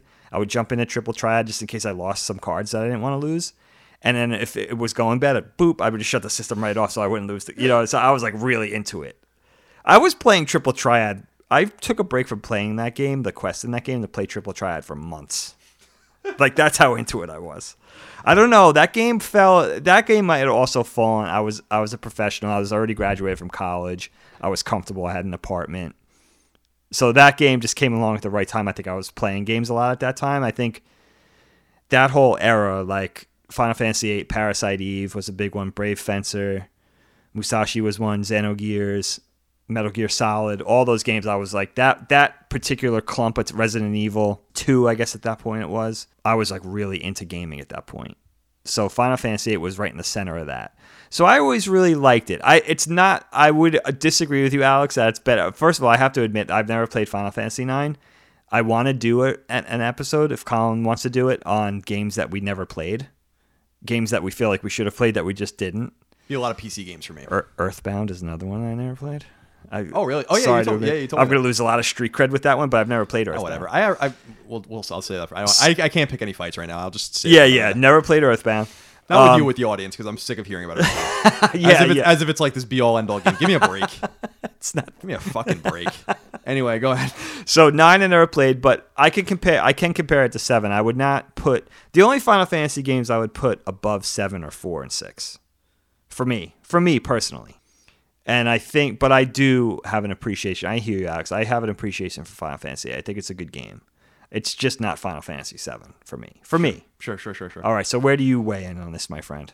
So for the trilogy of Final Fantasy games on PlayStation, I think that 9 is definitely the best one. Although, I mean, that's a totally subjective thing. 9, there's a genetic code that's shared between 7 and 8 because all three of them were developed really quickly, like back to back to back. Getting three PlayStation centric Final Fantasy games in 4 years, which is what happened, is a lot. That's amazing. But I think 9, like I said, was different enough. 9 had the... If I was given a choice in a vacuum, this isn't always true because, like you said, there's Wild Arms is a cyber western, and Final Fantasy VI is really cyberpunkish or steampunkish. I should say steampunk, not cyberpunk, but steampunkish. Full steam. So you have like Edgar with his auto crossbow and chainsaw and stuff like that, alongside Cyan, who fights with like a samurai sword. So it's eclectic. So there's that, but I look at the situation as it is, and I'm like, 8's not a bad game. It's just from my perspective, it's just the weakest of the bunch. And I think that's obviously, again, subjective. Someone can make the case that 8's the best game of all time, and I'm not going to necessarily tell you you're wrong, but it's pretty common to think that 8's the weakest of the three. I think that there's a little bit of revisionism about 9. People were pretty hard about 9 when it came out. I remember that. I do remember that too. And I think a lot of it had to do with the fact that we had already known, we'd seen PS2. It was right on the horizon. It was like a few months away, really. Mm-hmm. And I think people just expected and wanted more, but it was exactly what I wanted because it was this more lush fantasy world. There are Moogles in it and like weird shit like that were nice throwbacks to the stuff that I loved about those games. The interesting thing that he says to me here is not the comparison to the Super Nintendo games. So when Alex says that incomparable to the SNES offerings or PS2 games, I don't know many people in my own experience working in the gaming industry that made any case for the PS2 role playing for either PS2 role playing games or PS2 Final Fantasy games as being anywhere on the level of what came before. Yeah. A lot of people really love 10, which I think is very easily, except for maybe 13, the worst Final Fantasy game. Yeah. And that includes the more obscure shit like 2 and 3 and 5. Right. I think 5 is actually really great. I think 5 is better than the PS1. Never games. played that. But it's job based. It's awesome. Oh yeah, I remember you telling me that. It's really great. So you can play as like Hunter and a ninja and all that kind of stuff. That's cool. Less about their characters and stories. The X-Death is the bad guy in it, but it's less about that and more about like the job system, kind of like Final Fantasy Tactics. That's not the first game that had the job system. The job system goes all the way back to Final Fantasy. Really was robust in Final Fantasy 3, which we did not get until 2007 or 2006. So that was a DS game port. We never got the native port of it that was a Famicom game. So there's that thing, but I look at this claim of the PS2 role, like we got Final Fantasy 10, 11, and 12 on PS2. 11 doesn't really count. So, and I say that not to be divisive, it's an MMO. It doesn't count. It's like saying, well, Phantasy Star 1, 2, 3, and 4, and Phantasy Star Online. It's it's different. It's different. So, and we can talk about Phantasy Star in the future because I have no idea what the fuck they're doing with Phantasy Star. Phantasy Star 5, people waited for 23 years for that game. Yeah, I feel really bad for those fans. I do too because Phantasy Star is awesome. It is, especially 2 and 4. So 10, I'll save it for another time. I fucking hate that game. I really do. And I really, when it came to PS3 and Vita in 2013 or 2014, I was at IGN. I started playing it on Vita because I actually begged Square to like send me an early copy of it, like a really early copy. I had it really early because I was like, I really want to revisit. Oh, they gave it to you? Yeah, they did. Okay. They wouldn't do it anymore. They did it because of IGN, but they sent me such an early copy on Vita that it was like on a CD and you had to like do this ripping shit to it. Oh, wow. And like you couldn't even really do it because that's a whole nother story. The Vita was all fucked up. But and it is all fucked up. But I hate 10. I can't stand that game. I can't stand the characters. I can't stand the gameplay. I can't stand fucking whatever Blitzball, Tidus or whatever the hell his name. Tidus is his name. And yeah, I think that's his name. Yeah. And the voice acting's terrible. The laughing scene is that like I do worst. Remember. I just don't get it. This is a pretty common sentiment, though, isn't it? I don't know. It's very divisive. Some people think it's the best Final Fantasy game. I really think it's a matter of when you grew up, your access to Final Fantasy / Japanese role playing games at the time. Yeah. If you were I was in 12th grade or 11th grade when Final Fantasy X came out. It was the first game I ever bought online, and I was super excited about it. This guy I worked with at the deli gym when I worked at the deli bought us both our copies on the line because you get like a $10 discount. So we each got the game for like $45 or something. Oh, that's cool. And I remember running home. You know, I used to bike to work. It was like 3 miles. I had my BMX bike, and I scurried home, and I put it in. I'm like, oh. I was like, ugh. And I remember you and I played it because there was a demo with shit. What game came with the Final Fantasy X demo? It was the Bouncer, I think, or something like that. Was it Bouncer or was it? Which is it was a much better game than people think it is, by the way. Yeah, it might have been. That might have been it. And anyway, I remember you and I had the demo. It was like on a beach, and you fought like this big spider enemy. And I remember us being like, "Oh, this is so cool." Yeah, I remember you and I played it for the first time together in my bedroom. I think I remember this at the old house in Woodland. And 12 came out when I was in college. I was a senior in college actually when it came out. Okay. And so big jump there, 6 years or so. That is a big jump. 5 years or something like that. And Final Fantasy 12 was tortured. I mean, it was like, it totally changed like a production team middle way through. You can see when the game changes and stuff like that in the game. But way better. Never played it. Way better than 10. But there was a problem with that too, in that it was a pseudo MMO. So you could tell it was very inspired by Warcraft, not World of Warcraft necessarily, although World of Warcraft was at the time, but like these, like almost like EverQuest and stuff like that, or whatever it was called. This massive, it reminds me of 15 in a way where I'm like, I don't understand how this is a Final Fantasy game, but I liked it a lot. So we don't have to get too much in the PS2, but I do take umbrage with that because no, that's okay. I can't imagine in what world you would take 7, 8, and 9 and then compare them to 10 and 12. But Alex was saying that he loves 8. He was saying that he loves 8 specifically, but he was also saying that there are some people that make the case for the PS2 games, and I just have to say that I think you're insane if you. I'd like to hear somebody's case for 8 being their favorite out of 7, 8, 9 though. I would like to hear why out. Alex, hit us up on Twitter and let me know why you like those 8 better than 7. Don't text me. Don't tweet me on Twitter about this. Just tweet Dagan because I don't want to hear it. You're fresh. Christopher Biesinger says, PS1, how many consoles did you burn through? I went through 3 myself. My launch console sat on its side for over a year before dying. I can't believe that was even a thing. My PlayStation still works. We were just talking about this a few weeks ago. Mm-hmm. Yeah, you and I. Yeah. So you've gone through how many? I only had 1. Oh, you only had 1. And I haven't turned my PS1 on probably since 2002 or 2003. The last game that I played on it was Final Fantasy Origins, which came out in 2003, and that was Final Fantasy 1 and 2, which I think were the same ports that we later got on PSP. But I want to say I even played that on PS2, like because PS2 is obviously a red PS1 game. So I can't even tell you the last time I even turned my PS1 on. It's been at least 15 years, probably longer. I had to put mine upside down to play though. I was going to ask. Sideways. It was literally upside down. A lot of people went through that. But I remember I don't know when, but I remember first hearing that was the thing, and I was like, what? And I'm particularly persnickety with my stuff. Like, I'm very careful about my stuff. But yeah, mine still works. Still works fine. So I guess I got lucky. You know? Everyone gets it's the same thing with like Xbox 360 later, where the Red Ring of Death claimed a bunch, but some people still have like the one that launched and it still works somehow. It's still fine. So yeah, Dagan and I both had 1. I never had a reason to have more than that, and it's I don't even want to jinx myself, but I've had really good luck with hardware. I actually don't know any console that I had that ever broke. Did you have a 360? No, because that seems to be the most notorious. No, I had one of IGN's for a long time, but I never bought my own. Okay, yeah, mostly because I was poor. I didn't even own a PS3 until 2009 because I was poor. Wow. I just stole one from IGN for a while. Oh, you had one. You had access to it. I would have done it. I would have made the case. I would have done that. Like I literally just had a fat PS3 from IGN at my house for 2 years. And then when the PS3 Slim came out and it was $299, I bought it finally because I had no money. Those are the perks, my friend. I mean, that was one of the advantages. So yeah, I had an Xbox 360. I had my own Wii, but I had an Xbox.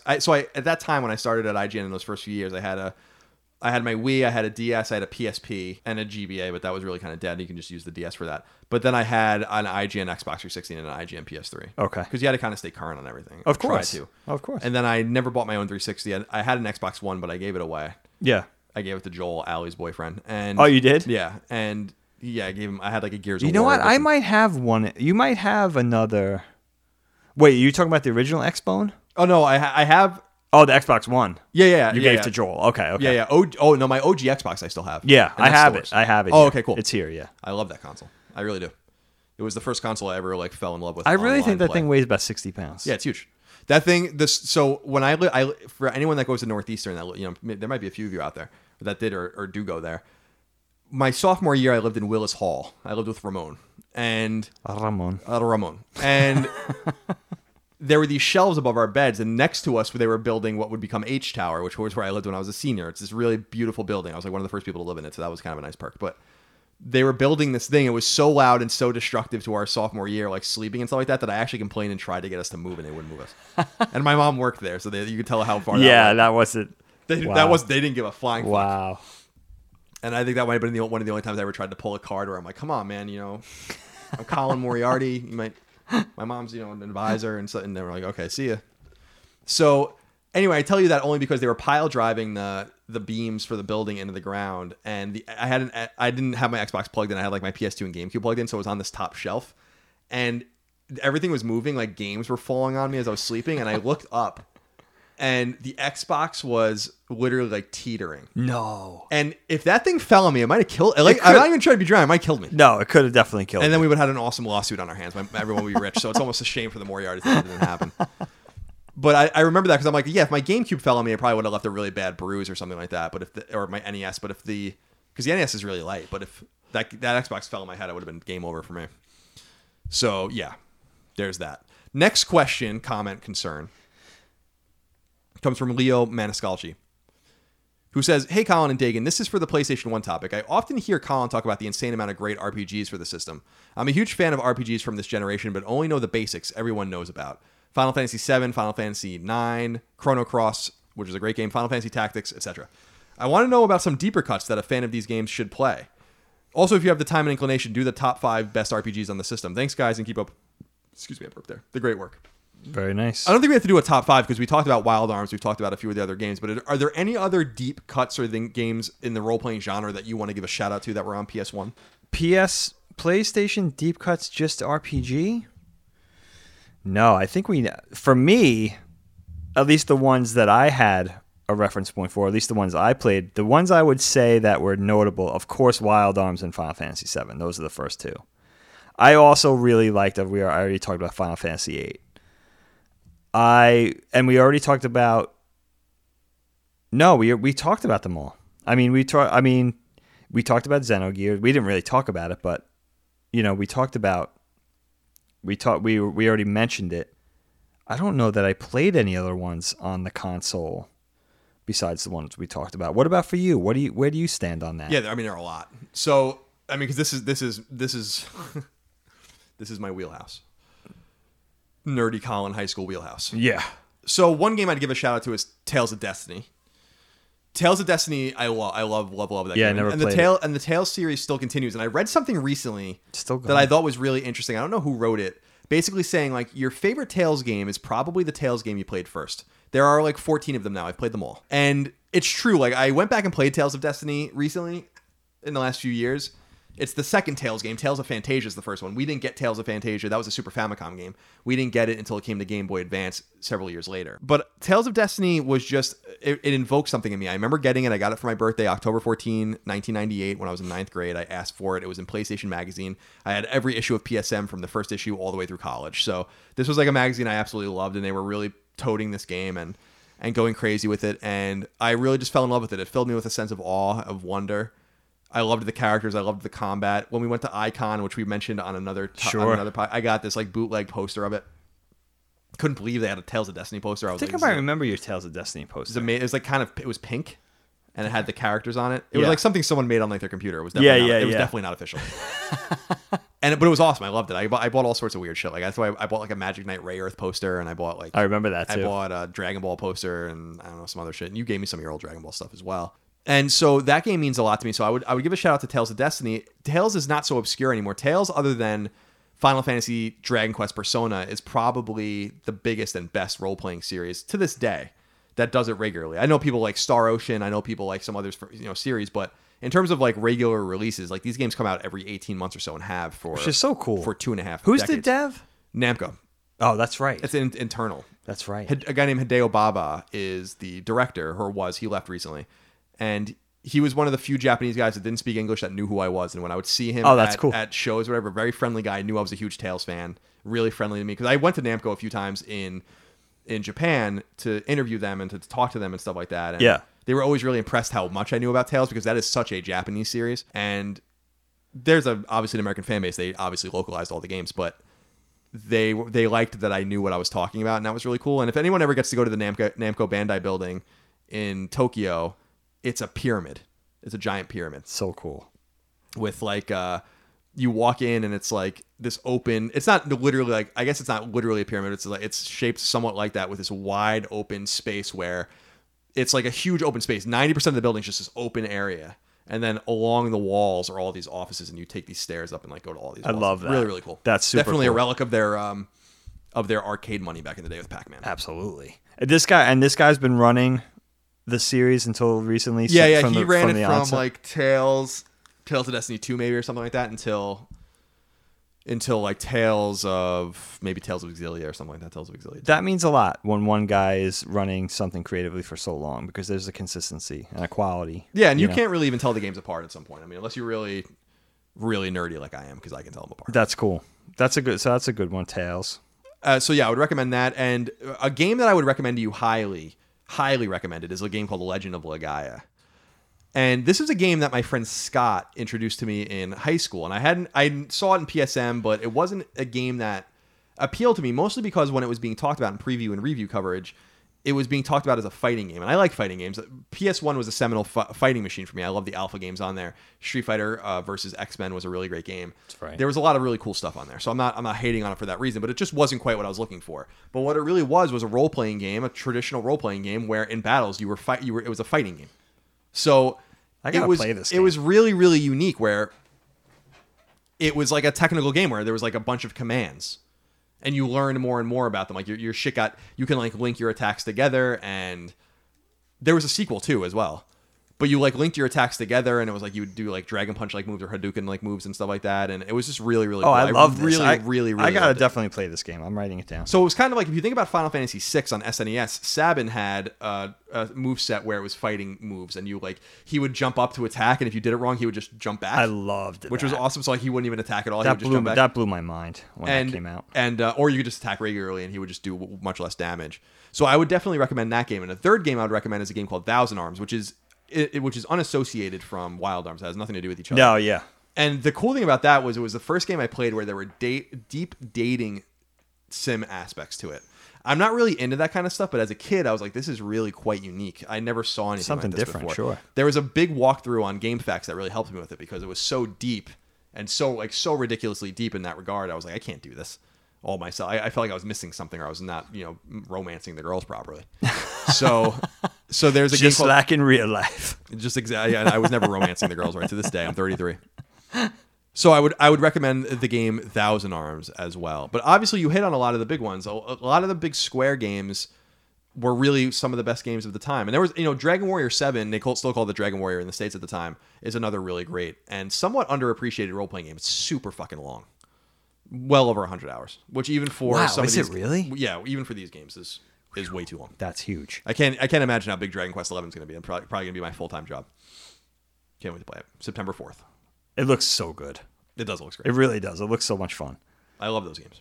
It was so nice when they released Dragon Quest 4, 5, and 6 on DS. DS, yeah. In anticipation of 9, which Yeah. was another great game. Because we never got 5 and 6 in the States. So those were the first times we ever got localized. Because we had 1, 2, 3, and 4 on NES, and then we had nothing on SNES. 5 and 6 came out on Super Famicom, but for some reason NX didn't bring them here. Yeah, they didn't port them. And I don't know why that was. I guess maybe 4 and 3 didn't sell that well. They sold well enough to bring all 4 of them. Something happened there. I don't know. Then NX 7 was came weird. over late. 8 came on PS2, and then 9 came on DS, and then 10 was an MMO that was a Wii game. Right. That we never got here. And then 11 obviously is a PS4 game. And I think it's also actually on Switch.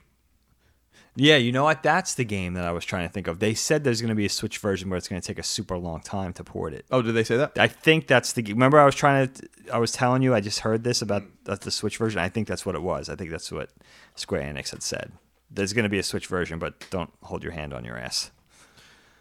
Brandon Hardy says, "Hi, Colin and Dagan. Hello. What are your memories of the Resident Evil trilogy? Do you remember the first time you saw the screen stating the game contained seeds of explicit violence and gore? What are your thoughts on the first Parasite Eve?" I was just going to talk about that. And he also says, how do you feel about Amy Hennig's work on Legacy of Kain, Soul Reaver? I have so many fond memories of the PS1, and I'm super excited for this episode. Knockback rules. Thanks, guys. Oh. Thank you, Brandon. All right, so let's take these one at a time. Thanks, dude. Resident Evil. Yeah. What are your memories of that game? Very Blew my seminal, mind. very important game. Blew my mind. I was so excited for it because I knew it was going to be a Capcom game. And, then and now, very big Capcom fanboy I am, of course. Scared the hell out of me. That game really, I mean, it's not, I think people probably know by now it's not too easy to scare the hell out of me, but Resident Evil scared me. That was a scary game. And I wouldn't play it at night in my apartment by myself. That was my,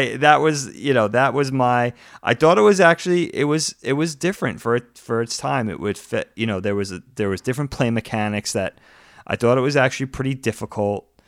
It had, it sort of, as we all know, it sort of had that Metal Gear Solid feel of like stealth and not being able to just, sometimes you had to run, sometimes you had to hide. You couldn't just attack. You couldn't just be on the offensive. That was one of the big things that struck me about it because I personally wasn't familiar with any games like that at that point. And it was scary. I thought it was a scary game. Resident Evil 2 I liked even better. I thought that game was amazing. But those are I very fondly, and I think I'm very fond of those games. And I know Capcom's improved on Resident Evil, obviously, and it's a very important franchise for them, and they just got better and better. But the first 2 Resident Evil games are very special to me. I'm very nostalgic about them. And I think they hold up in their own way because when they came out, they were pretty far ahead of their time, So that's my. Where do you stand on those two? Yeah, I think We never talked about Resident Evil, you and I want to say Nemesis I played on Dreamcast, but I could be making that up. I played the first two on Nemesis being the third one. The first two I never played on PS1. Okay. And I remember very vividly playing the first one on PS1. I was at my friend, I lived in New Hampshire at the time. I was at my friend Steven's house. He was the other goalie on my travel hockey team. We were really close friends. And mom and his mom were really close friends. They were both single moms, and they kind of connected. And so we were together a lot. And I would often go over there. He would come to my house on like a Friday. We'd have 2 games, one Saturday, one Sunday. So we would have practice late. I mean, all I did was play hockey when I was a kid. So these teams were dead serious, by the way. And I've often said, like, my travel teams were dead serious. They would beat my high school team for sure. And we were like literally 10 or 12. That's amazing. Like when I was a senior in high school, our team would have gotten fucking rocked. Serious business. Would have gotten absolutely rocked by the teams I was playing on when I was like 10, 12, 13. So we would often, just for the ease, because we would play it all over New England, we would drive all over the goddamn place, sometimes to Quebec or Vermont. Wow. You know, up in I didn't know you Bangor. went that far. Holy cow. And in Maine. I think we went to Presque Isle once and stuff like that. It was like, which is, you know, up by Caribou, like really fucking far away. So there was a lot of driving, and I knew actually this girl that was on our team, Becky, who was really good. She actually ended up playing at Northeastern later on, and I saw her randomly, and I'm like, you go here? You know, like, and she's like, yeah, I play hockey here. And I'm like, that doesn't surprise me. She had like one of those cool vans that her dad had that had the TV in it. And so if we had to go from like New Hampshire to Connecticut to play a game or something like that, we would just play like Mega Man X or something like that on the TV. And so Steven and I would like spend a lot of time together, and he rented Resident Evil. We went to a video store, and what I remember about going to the video store that day was that they had NES games still. It was like this random video store that had like a shit ton of NES games and SNES games, and this was like 1996, it was 97, I think. And I was like, this is insane. This is so cool. But we rented Resident Evil, and I never played anything like it before. The tank controls are terrible when you go back and play it. Yes. But that we didn't. It's funny because you can see in the genetics of the game, like we're trying to figure out how to exist in the space. How do you move in the space? This was pre-DualShock, so you had to use the D-pad to move. So it was like a thing where they didn't quite solve the problems yet. The hardware wasn't able to solve the problems yet, especially. So the tank, for people that don't know what tank controls are, go and experience those, and you'll really be thankful for what we have today. Thank the God ability, you the ability to move that. and strafe independently from the camera was a huge revolution. That PC games were doing first, but there was no solution for that on the console until the two sticks were put in. But the things there were certain things about it that I took with me forever that I always loved, and that they abandoned in the later Resident Evil games, which bothered me. One is that you can only save a finite amount of times. That was like one of the things that I loved about it the most, and I loved that immediately. I was like, wow, that is so strange. Great point. So in the game, in the original Resident Evil and the original Resident Evil games, up through, I want to say 0, which is a GameCube game, you had ink ribbons that you'd use in typewriters to save your game, and you only had a certain amount of them. So you could try to push your luck and go and go and go and save your ink ribbons. And I always finished with ink ribbons. But you might get killed. Exactly. Yeah.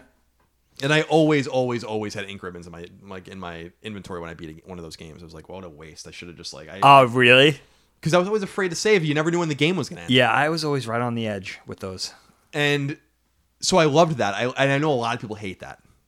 And I think they brought something similar into Resident Evil 7 as an option, but I beat Resident Evil 7, but I did not play it that way. But I loved that there was like a thing where it was like the very act of survival meant that you just could not save your progress. And it added this layer of fear to the game and tension to the game, because it wasn't like you can just like incrementally go, kill a zombie, grab some ammo, then back up and go to the save room and stuff like that. You would have to spend an ink ribbon to do that. Yeah, absolutely. So it forced you to really be careful. It forced you to play the game very deliberately. Yes. Which is cool. And deliberate play is not a common thing in games. The games that do that best today are Dark Souls and Bloodborne.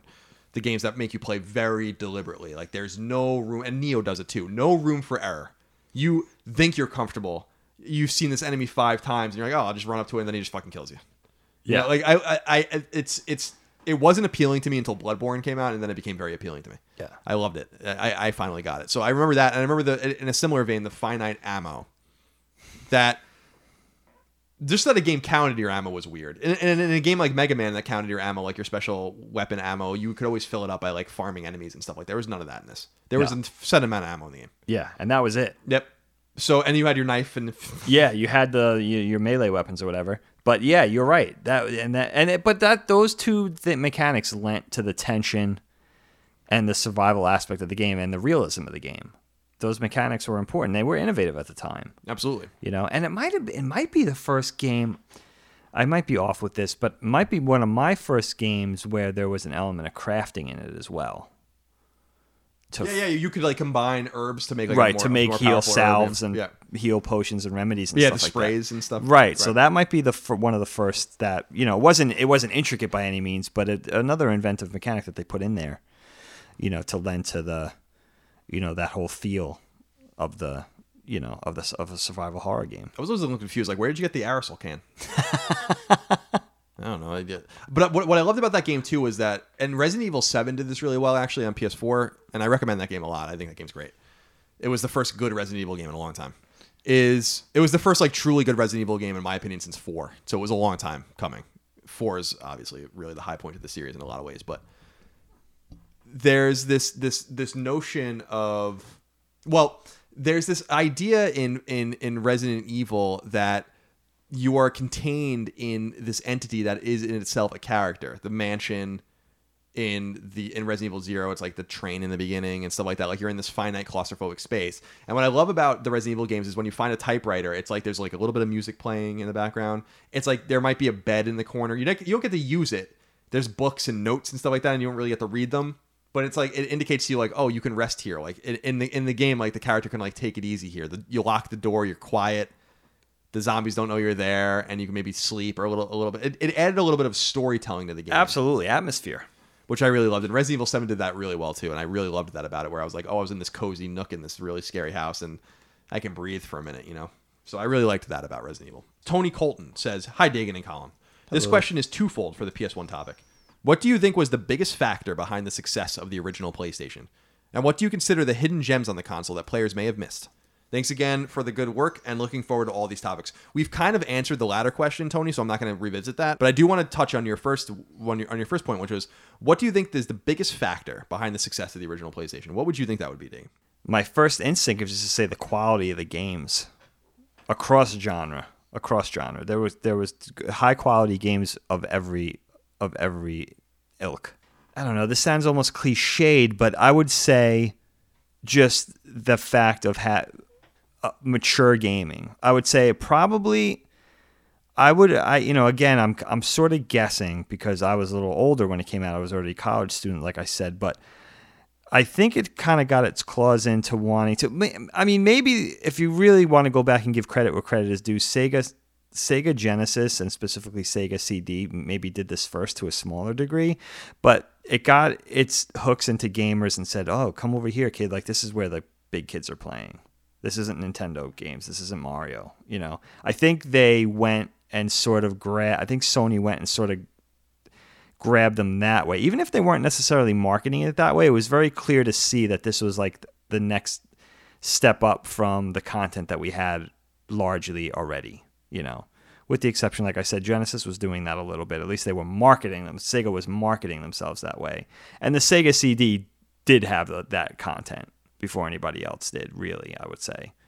So I would say the quality, both the quality of the games and the maturity of the games was something new. Now we're used to that. We're used to all these games. We're used to Grand Theft Auto. We're used to Resident Evil, Silent Hill, the Metal Gear Solid games, Bloodborne and Overwatch and all the things we have now, but back then this was new. This was really opening up to a whole new world of what gaming could be. And I would say both the quality and the content of the games was really what I think that was the hook. I agree with you. I think it's the breadth of the games and the accessibility of the games, because it's funny to look back at these games now and they look. I think that the worst looking games ever are the PS1 and N64 era of polygonal gaming and Saturn too. They look terrible.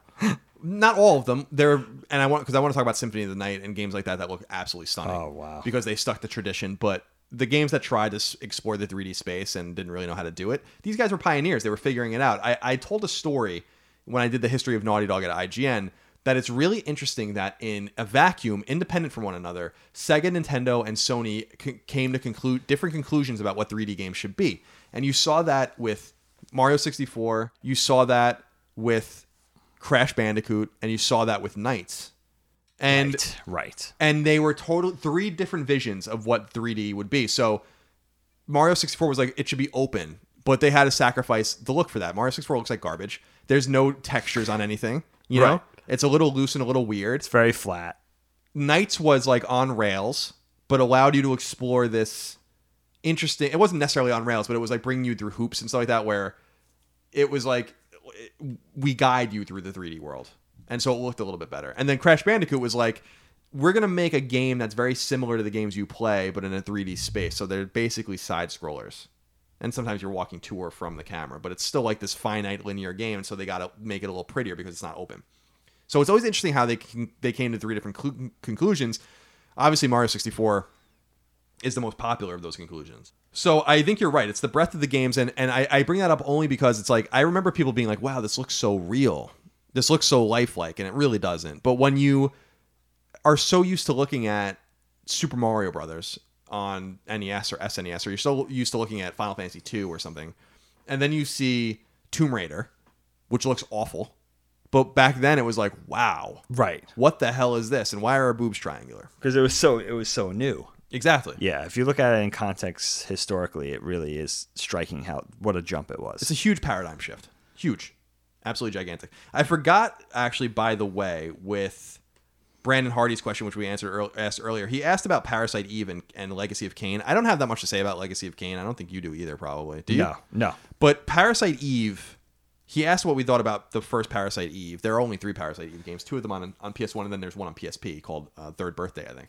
Oh, okay. And you introduced me to Parasite Eve. Yeah. You and PJ. Yes. And because I knew about it, I knew about everything because I had PSM and I was obsessed with it. And I was obviously online at that time too, but I couldn't afford it. And what was so intriguing to me about it was that it was a Squaresoft game that didn't seem like a Squaresoft game. I didn't know that they were capable of making something like that. But I really loved it. It took place in New York, and it was scary. I remember being really frightening. So what are your memories of it? Yeah, I remember being the long or the short of it with Parasite Eve was I always thought they were marketing this game. Square was marketing this game way ahead of when it came out. And from the first time I heard of it, I was like, I'm in. This sounds amazing. And they were showing early screen grabs and everything. I think what we ended up getting, I think the idea was a lot better than the overall concept was a lot better than what we ended up getting, but it was still very different for its time. It almost felt a little bit like Resident Evil mixed with the RPG elements, and it was in a modern setting. And I believe she was a cop, correct?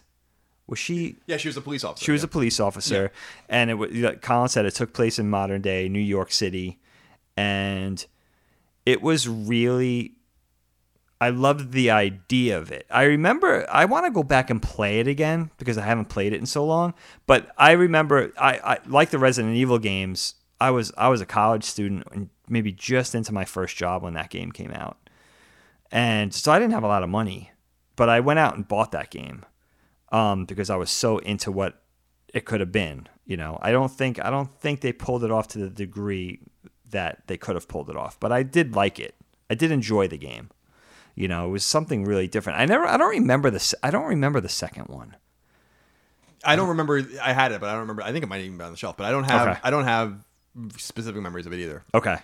What I remember about Parasite Eve was just that it felt very adult. Yes.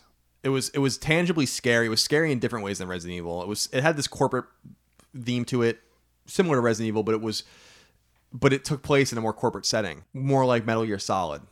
Yeah, absolutely. In my mind, than Resident Evil, which was more like hokey. And so, yeah, but it was emblematic of that Squaresoft era where they were just doing lots of different stuff. Like, there were like Tobal #1 and Urgies, and there was a Bushido Blade. There were a lot of they were doing a lot of stuff there at the time. And some of the games hit and some of the games didn't. Like, Tobal hit less. Urgies is like a really kind of divisive game. And they continue to do that with the Bouncer and on PS2 era and stuff like that. They were putting out a lot of games that were really diverse. They were really at the top of their game in the 90s. What genre would you put Parasite Eve in? What would you say? What kind of game? Like a survival horror game, maybe. Yeah. Yeah, I think that probably is the genre that it fits in. Yeah. I wonder if I go to like Wikipedia, how they would. It has RPG elements, but loosely. You know, you're playing as a single character. Yeah, they call it an action role-playing game here. I can see that. Yeah, I can see they call it action role-playing and survival horror. Okay. So yeah, which is accurate. That sounds about right. Yeah, really. That's fair. And yeah, what was big about it was, if I remember correctly, is that there was a demo disc with it that I think showed like Bushido Blade 2, Brave Fencer Musashi. Musashi, I remember that. So that was pretty cool. That was a pretty cool like touch. All right, going back to the questions. Andrew says, PSX or PlayStation 1 changed the way I view video games. Saw MGS at a friend's house and played through it in one day. My friend was the best and let me play it and just watched me. After which I saved my money and bought a PS1 just for Metal Gear Solid, Final Fantasy 7, and Final Fantasy 8 were my next 2 games. So this Andrew gives us a good chance to talk about Metal Gear Solid. Okay.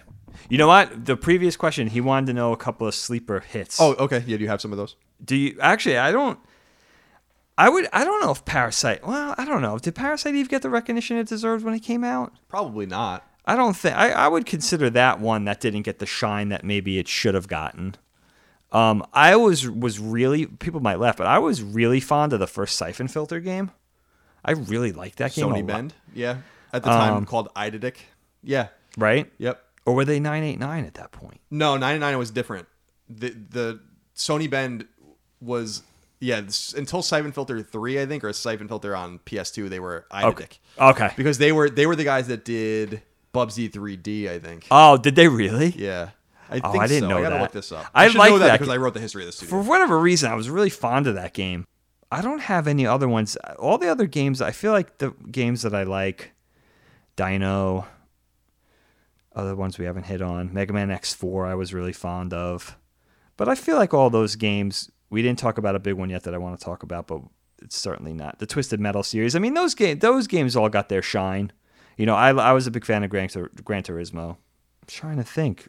I don't really have any that were necessarily underappreciated besides maybe Parasite Eve, and I was fond of Siphon Filter, but I'm not sure where. Of course, the Tony Hawk games, the first 2 Tony Hawk games. Yes, of course. You know, I mean, those were huge. Yeah, the Tony Hawk games were excellent. But we can do individual episodes on a lot of these games. I don't want to spend too much time on any of them. No. But do you have any ones, Kyle, that you could say? I mean, Wild Arms was and still is underappreciated. Well, this goes into a question we actually had. Yeah, okay. Wild Arms is underappreciated. No one can possibly appreciate it enough.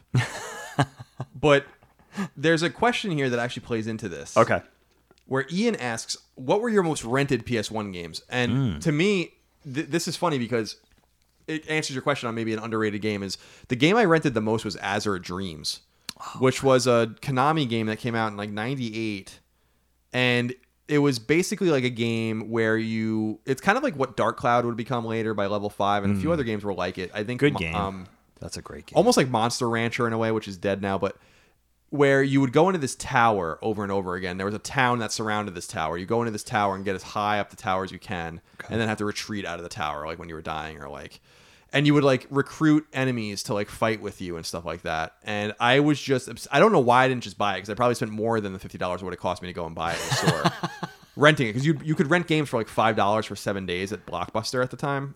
This was in 98, summer of 98. Oh yeah, that makes sense, that area. So I think Azure Dreams is one of those throwbacks. And it's funny because Azure Dream, I was a Konami fan back in the day. Azure Dreams is a Konami game. So was Symphony of the Night, which we still haven't talked about. No, got to get to that one. But when I played Metal Gear Solid, and so this ties into the question we were talking about, now about Metal Gear. When you play Metal Gear Solid and you fight Psycho Mantis, he reads your memory card. And Azure Dreams and Castlevania are 2 of the games that he talks about. He's like, you like Azure Dreams. And I loved that. I thought that was so cool, and I forgot that I even had that on my memory card and stuff like that, and it was like a throwback to that. So yeah, I recommend Azure Dreams is one of those underrated games, and definitely my most rented PS1 game, for sure. Yeah. But let's talk about Metal Gear. Please. What are your thoughts on Metal Gear Solid? That game blew my mind away. I mean, that game, I could not believe... When that game came out, I could not believe it. First of all, I just rushed out and bought it. Period. The end. Even if I had money, I'd probably just put it on a credit card or something. And it was everything that it was hyped up to be. I could not believe how good it was. But I can't... You brought it up now, and I can't get my mind past it now. That Psycho Mantis fight was maybe the most incredible experience I've ever had as a gamer. I'll say that. Period. The end. Like, the fact of like having to fight this thing that was quote unquote reading your mind, and you had all the little nuances, like it said Hideo instead of video, and it was reading your memory card and stuff. But actually having to figure out to take your controller cord out and put it into another port was like... I'm not even over dramatizing that. Like, that was I couldn't believe the creativity and the sheer genius of that. That was just like, what just happened in gaming? I cannot believe what just happened. I will always be a follower of Hideo Kojima because of that game and specifically that moment. He never had to do another thing in his life. I mean, this is one of the most brilliant men in video games. He's hailed as he's hailed for a reason. That was unbelievable to me. I mean, there's other moments in gaming that blew my mind. I know we talked about the ending of Double Dragon in the arcade where you had to fight each other. Those kind of moments where your mind was blown. But that fight with Psycho Mantis was just breathtaking. The creativity, everything about that game, every detail, that was the first game. I would say that was the first game that had that level of detail and thoughtfulness in every aspect. It was just, there was so much nuance and subtlety to that game. And, that genre of, having that stealth genre of game, it was brand new. And there were other things doing it, or there was elements of that in other games leading up to that, but nothing did it like that game. I mean, that game was absolutely brilliant from A to Z, from the beginning to the end. The only Metal Gear game that I remember maybe just as fondly is Snake Eater. That was another game that was like, I feel like Hideo Kojima and his people were taking it to the next level. I feel like they always had, you want to talk about a creative man and a creative team that never rested on their laurels and really went out to create something special every single time they did something. I can't talk about that enough. That's why I'm hoping Death Stranding is like the thing that is going to be the next thing that blows our minds. He's completely capable of that. So, that I would say Metal Gear Solid might be the most important PlayStation game. There's our beloved games, and then there's a game like Final Fantasy VII and Symphony of the Night and the Tony Hawks, and there's a lot of games that were just mind blowing, and these games are gonna be on your list of favorite games all time. But Metal Gear Solid might be at the top of that list. Where do you stand on that? What do you have to say about that game? Yeah, I mean, I vividly remember playing it, and it was one of those games that I couldn't stop playing. And I agree with you. The Psycho Mantis fight is so clever. Oh my god! And it's literally 20 years old now, so we're not spoiling anything, I guess. But yeah, sorry if I'm spoiling. Psycho. I mean, you have to played it by now. You had 20 years to play it. The fight, like Psycho Mantis is a psychic, so he understand, like, if you just kept shooting at him, he would just dodge the bullets and kind of taunt you and stuff like that. Yeah. And he would he would manipulate, it would like make it look like he was turning your TV off and stuff like that, and like there was all sorts of like weird, really weird shit that it was super clever, and yeah, taking the controller and putting it into the second port, and then he's like, I can't read you, as you're shooting at him, whatever. It's so, oh my god, it's so cool. Like he's trying to like read you, but you're actually shooting him, and he's like expressing it, aloud. It's so cool. I mean, talk about thinking outside of the box.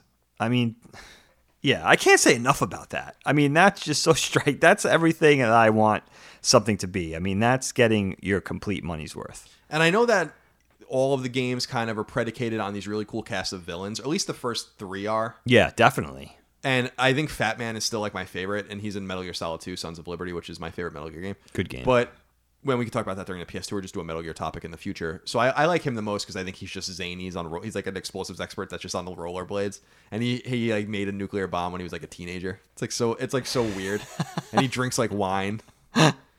But is that your favorite? I like him the most because I'm like, this is so weird. Wow, he's so weird, But for the ensemble cast in the original Metal Gear Solid is like unbeatable. Just the Revolver Ocelot, so good. Vulcan Raven, Sniper Wolf, Cyborg Ninja, Psycho Mantis. These are like really, really, really great villains.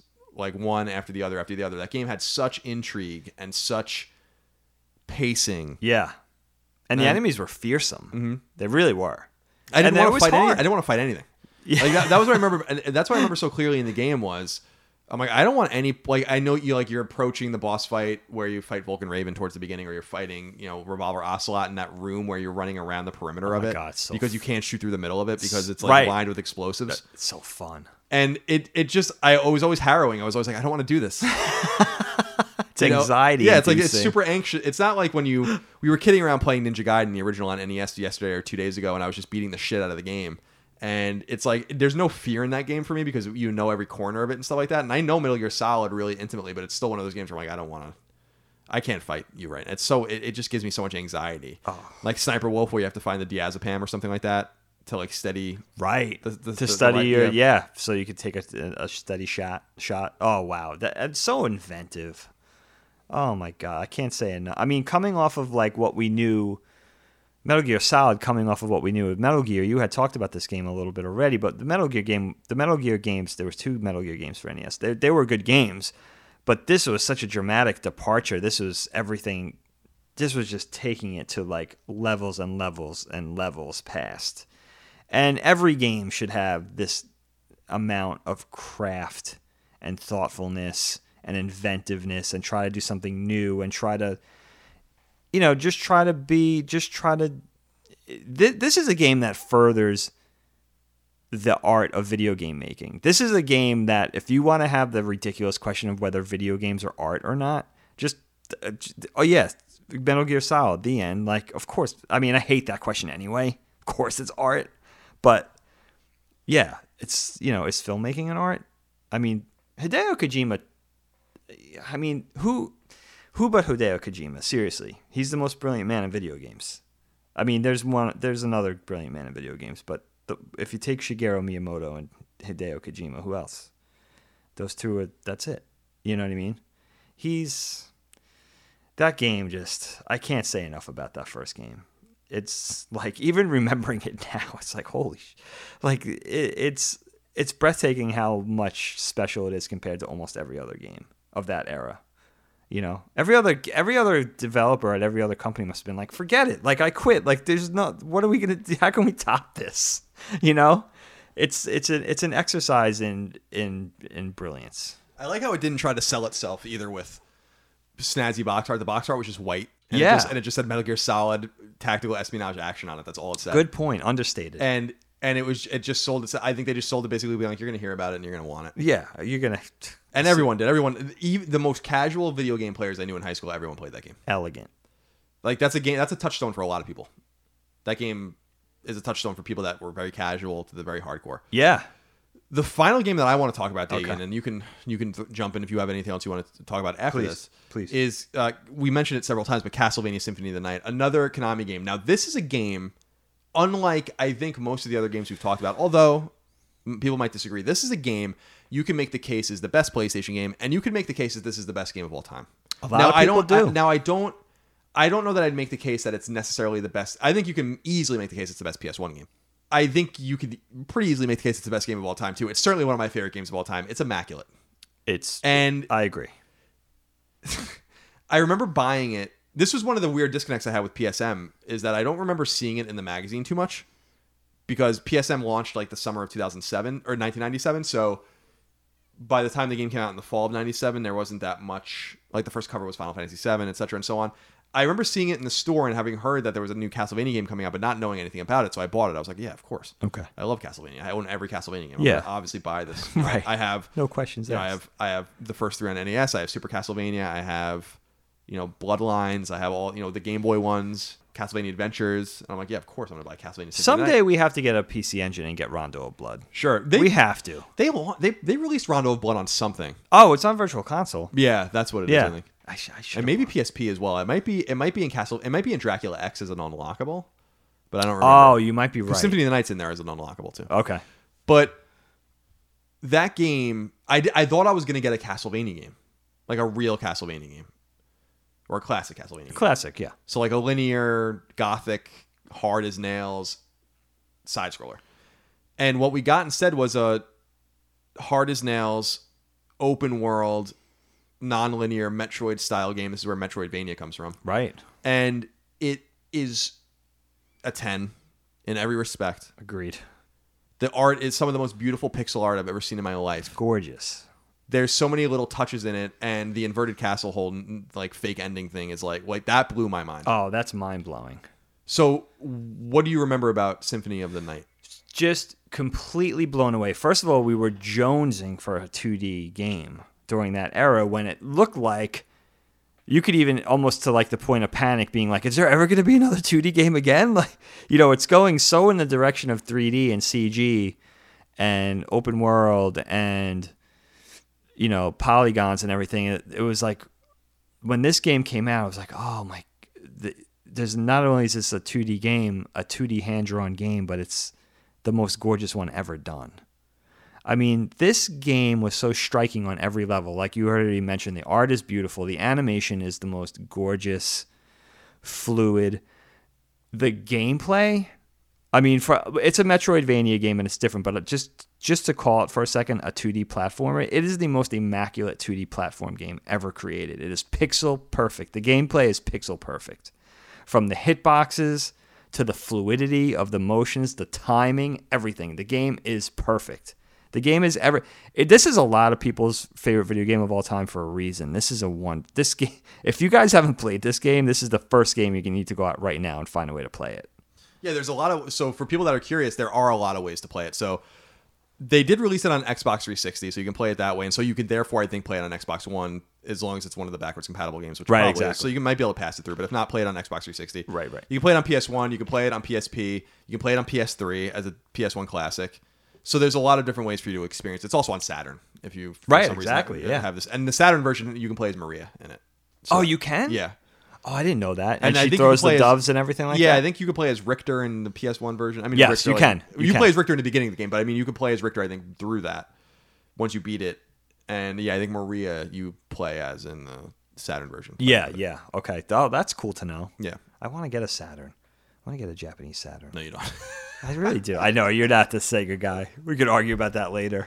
But yeah, that game, I mean, I'm glad we're bringing it up towards the tail end because that game is very, very important. And I mean, again, it's sort of like, it makes your heart like kind of pine for the Konami of old, Yeah, what they essentially started annualizing that system from Symphony of the Night in 97. They revisited it with Circle of the Moon. That wasn't until 2001, so there was a bit of a gap. But then from Circle of the Moon until, I think, Order of Ecclesia is the last one in 2008, there were like 7 of them that were... People were like, oh, what's the best one on GBA or DS? And I'm like, dude, I can't even tell them apart. Like, they might as well be Madden games. Oh, that's funny. And I if you put them all in front of me, I'm like, I don't know.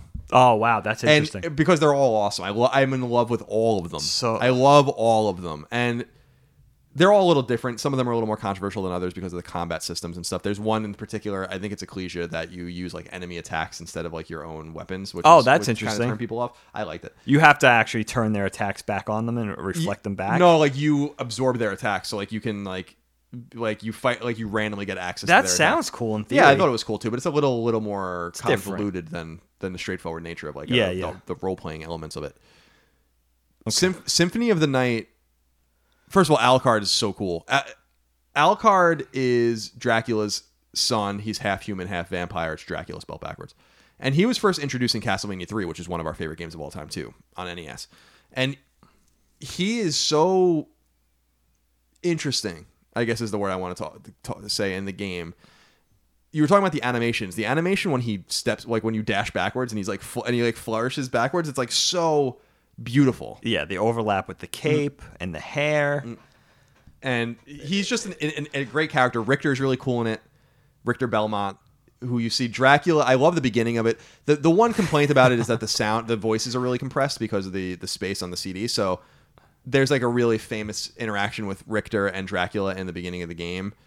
And then later there's like an interaction with Alucard and Shaft. And there's interactions with like Alucard and the Librarian and stuff that are all like really low compression audio that doesn't sound right, similar to like Mega Man, but it's actually well delivered. It just doesn't sound good. You're damn right. Oh, different Shaft. Yeah, different Shaft. Yeah.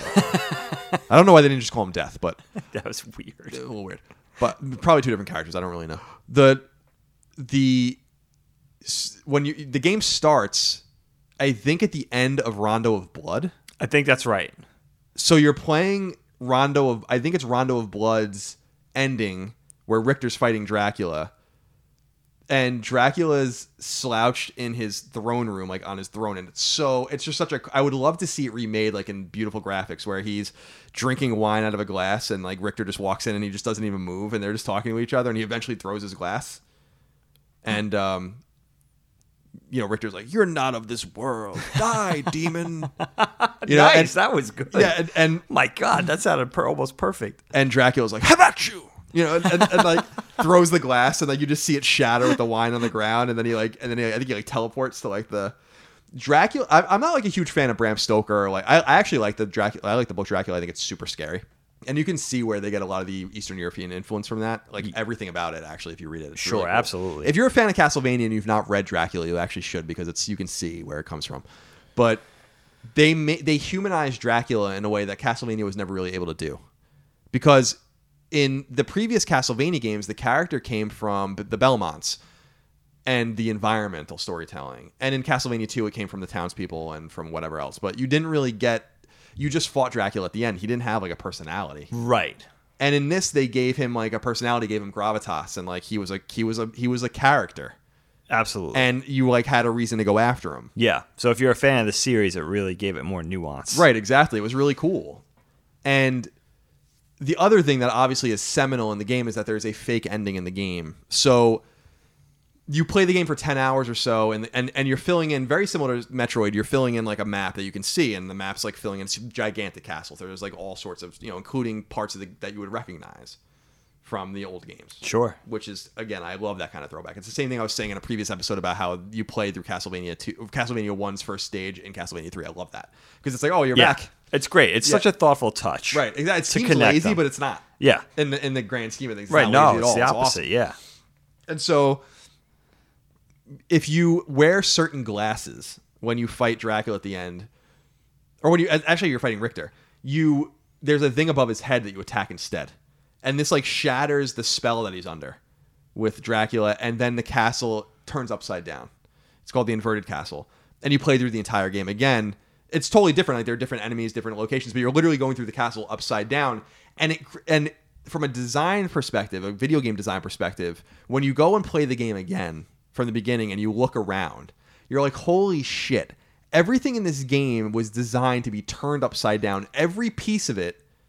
Like, so you're in like the church spire and there's like all these things and you're like, oh my God, like those are platforms. Now the chandeliers are platforms. Right. And all those kinds of things. And it's so not only from a graphical perspective, not only from a gameplay perspective, both immaculate, but from a design perspective, it's a very thoughtful game.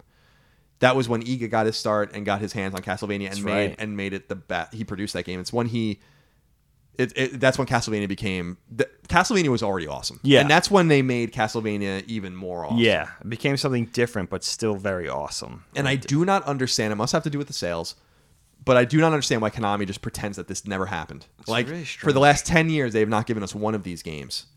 And they've given us two... they gave us technically 3 Castlevania games. Technically 4, actually, because there was that weird online Castlevania game. But they gave us the Lords of Shadow games. The first one's fine, but the second one sucks. Yeah. And they gave us that really bad 3DS game, all by Mercury Steam, who doesn't belong anywhere near Castlevania. No, I agree. So that really, it does make sense that we're wrapping up this podcast with Symphony of the Night because it's so very good and absolutely one of the best games of all time. And I say that with authority. Like it's one of my favorite games of all time, but I think that like it's almost an objective view that Castlevania Symphony of the Night is one of the best games. Yeah. How can you not include that in your top game, right? It's just like, yeah. And it was so, also, again, to reiterate, like it was so special when it came out too, because I feel like it kept 2D gaming on. If something was going to keep 2D gaming on the map, it was going to be that game.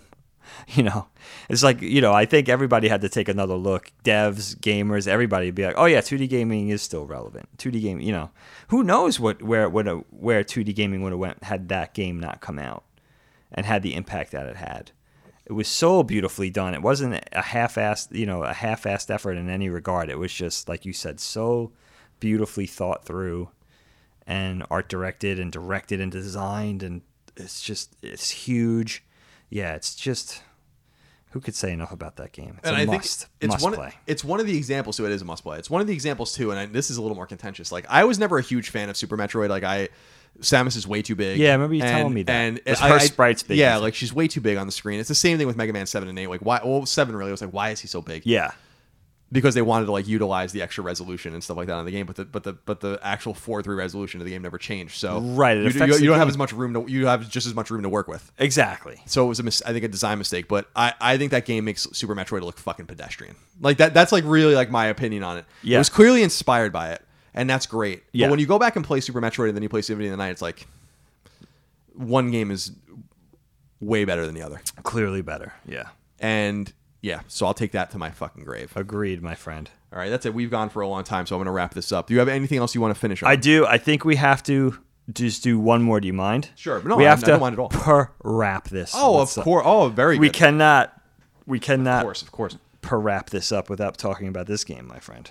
So talk to me. I remember. So I got Parappa the Rapper for Christmas when I Okay. was in 8th grade. Okay. And I remember that because you all were in New Hampshire for that year. It was a weird year. I remember that. And so that year I got Tomb Raider 3, Parappa the Rapper, and like Tactics Ogre or something like that. And good memory. it's a short game. You can beat it in like a half an hour or less.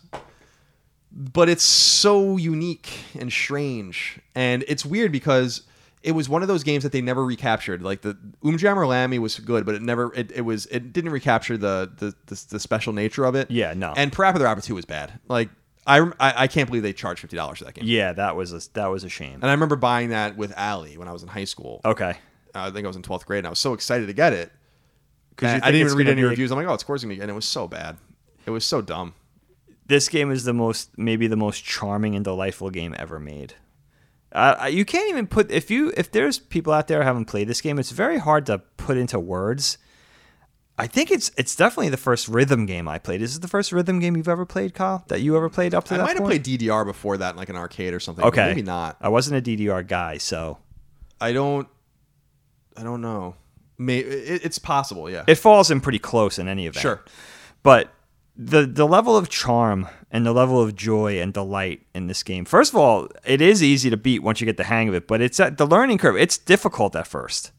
I remember, this game was pretty difficult. Once you get the hang of it, it's a lot of fun. And I think the learning curve is very, whether intended or not intended, the learning curve is very, it lends to the sense of fun of the game because it's not too hard. You feel yourself progressing as you get a little more acclimated to what's going on and pressing the buttons on time and what you could do.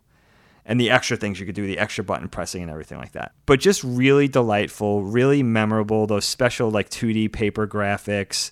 The songs are very catchy. It's very, very silly and goofy and light. It felt like nothing else I ever played before. And it was I think if somebody was trying to explain it to me around the time it came out and was saying you could really play this game, I'm not sure what I would have thought. It's one of those games you have to sit down and experience for yourself. It's just pure fun. And it really is striking to think about juxtaposed against a lot of the heavier content that's out. That's, Assassin's Creed and all the many numerous popular games that are out, the Bloodborne games and Uncharted and Last of Us and all the games that are really that the content's very heavy. You get very invested. It's anxiety inducing. This is just a light, cartoony, plug-and-play experience. And you're right, it was never replicated. The magic and charm of the first Parappa the Rapper game was never replicated. It was never duplicated. It's really interesting. We downloaded. I was trying to explain to the kids about Parappa the Rapper, and it wasn't on PlayStation Network to get. So I said, "Oh, we'll get Gemma Lammy," and I had never played it, but I figured it's cute, but it's nowhere near. You were right. You're right. Different. Yeah, it's not. It's nowhere near the that initial charm of the first game. It's just really, really fun. It is. It's excellent. And definitely I would say that game's in my top 5 PlayStation games of all time, if not my top 10. Do you want to say what your top 5 are real quick? Sure, I would have to. Yeah, I think off the top of my head, it would be something like Symphony of the Night, Wild Arms, Metal Gear Solid, Final Fantasy IX, Final Fantasy Tactics. Wow, that's a good list. That's a really good list. Yeah, something like that. Tactics we never even got a chance to talk about. But yeah, I could do a 5-part episode on that, so we should probably just save that. Yeah, what are yours? Yeah, mine's similar. I would say for my top 5, it's honorable mentions: Parasite Eve, Resident Evil 2, Twisted Metal 2, I think was probably my favorite. Tony Hawk, Gran Turismo 2, I really enjoyed. Silent Hill, I would say. The first 2 Silent Hill games are excellent. I'm really fond of especially the first. They are both excellent, but I'm really fond of the first one. Mega Man X4, but I think X4 is good. I think my favorite, my top 5 would be Wild Arms, Final Fantasy VII, Metal Gear Solid, Symphony of the Night, obviously, and Parappa. No, that's not a bad list at all. And Parappa, it's a great game. I wish it was a little meatier, but it was about the experience and like getting the higher scores and and just something really different, unlocking the freestyles that you can do in each. That's right. Yeah, I forgot about that. Punches all in the mouth. If it was twice as long, it would have been amazing. Yeah. Right? If you want to, I'll show you a fine. The things I teach you are sure to beat you, but nevertheless, you'll get a lesson from teacher. Now kick. That's awesome. It's like punch. What do you think? We're going to do lightning round? Yeah, let's do lightning round. Okay, lightning round. This will tie right into what we were just talking about. All right, so let's do this. Remember, no wrong answers. Speed round, no wrong answers that you know of. Until you tell me what's right or wrong after every question. Okay, so here we go. You ready? Yes. Chop Chop Master Onion or Instructor Mussolini? Oh, Chop Chop. You're iconic. You're correct. Cloud or Sephiroth? Cloud. I don't really like Sephiroth that much. I don't think he's not that a big Sephiroth guy. He's like, I don't think he's like Kefka's like way more interesting. Okay, so this might speak to the next one then. One Winged Angel or any other video game track ever? Oh, One Winged Angel is okay. Amazing. All right, you agree on that. That's one. an iconic. Oh, so good. That's an icon. I mean, Sephiroth. it's like orchestral. It's amazing. That Final Fantasy, just real quick, that Final Fantasy VII boss fight, and when he does, what is it, Comet? That Sephiroth throws when he goes through the entire solar system, counting down from Pluto to Earth. Oh yeah. Is it Comet or is it Meteor? Yeah, Meteor maybe. I think. Right. That whole thing just with tied in with the music. That whole package was also another mind blowing event. I would just play that boss fight just to watch that. It was so good. Okay. This is a deep cut. Shiva or Ifrit? I'll go with Ifrit just because I like fire more than yeah. Okay, good answer. Bahamut Zero or Ruby Weapon? Bahamut Zero, just because was other than Knights of the Round was like a really powerful. I love that summon. All right, you're correct. Yeah. Okay. Psycho Mantis or Revolver Ocelot? Psycho Mantis, definitely. Revolver Ocelot's awesome, and he plays he's really important in the entire series. But Psycho Mantis. That's right. He's threaded through. Psycho Mantis is, I think, in the newest one too. Oh, is he really? Or someone just like him. Yeah. I don't know much about the Metal Gear Solid 5 lore because I could only take this time you have to plug your controller into like your Switch or something. Like they somehow work that out. What is a man? A pile of secrets. You're correct. A miserable pile of secrets. A miserable pile of secrets. Oh man, I hope I don't butcher his name. Nobu Uematsu or Beethoven? I mean, I'm gonna go with Beethoven, but I like. That's incorrect. That's incorrect. I'm gonna give it up to one of the great composers of all time, but I do like what Uematsu is doing. I'm gonna answer this one for you. Okay. Because I damn well know the answer. Kefka or Sephiroth? Kefka. You're going Kefka. Kefka is probably my favorite gaming villain of all time. Of all time. Because so we'll save it for the Final Fantasy VI episode that we'll inevitably do, but we're definitely gonna do that. He's not even it's Emperor Gestalt is the bad guy in the game, and Kefka just basically is like, no, I'm gonna like Gestalt's like in the land of the Espers and stuff is like more hesitant about what they're doing with Magitech armor and stuff like that. Okay, and Kefka's like, no, we're just gonna go do this. Yeah, what is he like? He's like the court jester, right? It's amazing. And when they released Final Fantasy Chronicles or Anthology, whichever one had 6, I can't keep them straight. And they did the pre-rendered opening that we never saw before, and you see him and he's a clown. Yeah, like you kind of got that vibe from him and from the art, obviously. Yeah, but he's like just a fucking psychopath. That's awesome. And it's so like he's nuts, and the laugh, of course. The laugh, like the digitized 16. Yeah, I love that. Oh, it's so. And you like hear it off screen, like you wouldn't even hear him or whatever. You like see him. It's like so awesome. Oh, what a great villain. Oh, we're definitely gonna get to him. We're definitely gonna get to that. Cartridge or CD disc. /disc. I mean, disc gave us way more than the cartridge did, but the cartridge era, of course, the nostalgia lives in my heart. That's true. You're correct. Mega Man X or Zero? I don't like Zero. Like, You're not a Zero guy. Yeah. So Zero was supposed to be the protagonist of the game. I just found that out recently. He was supposed to be Mega Man Yeah, X. like it was. He was supposed to be like the new Mega Man. And some And everyone's executive like, at "No, I don't Capcom think so." Japan was like, no. Yeah, they're like, no, Inafune, you can maybe not do that.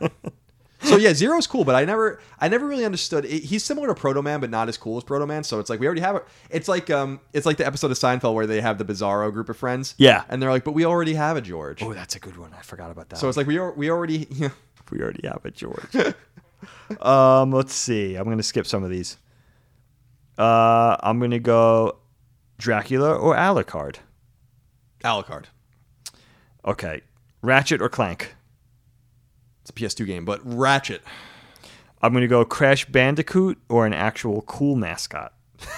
I hate Crash Bandicoot. Yeah, Crash Bandicoot sucks. Just for the record. I don't know. I don't know where people stand on Crash Bandicoot, but I never liked him. Well, there was a lot of excitement when he came back when Activision finally relented and released the three games on PS4. Okay. And they're all redone. They're beautiful. And I actually downloaded it and played it. A friend of mine at Sony gave me a code. So I just, like, on a whim this past summer, downloaded them and started playing the first one. And I'm like, nope, just as bad as I remember. Really?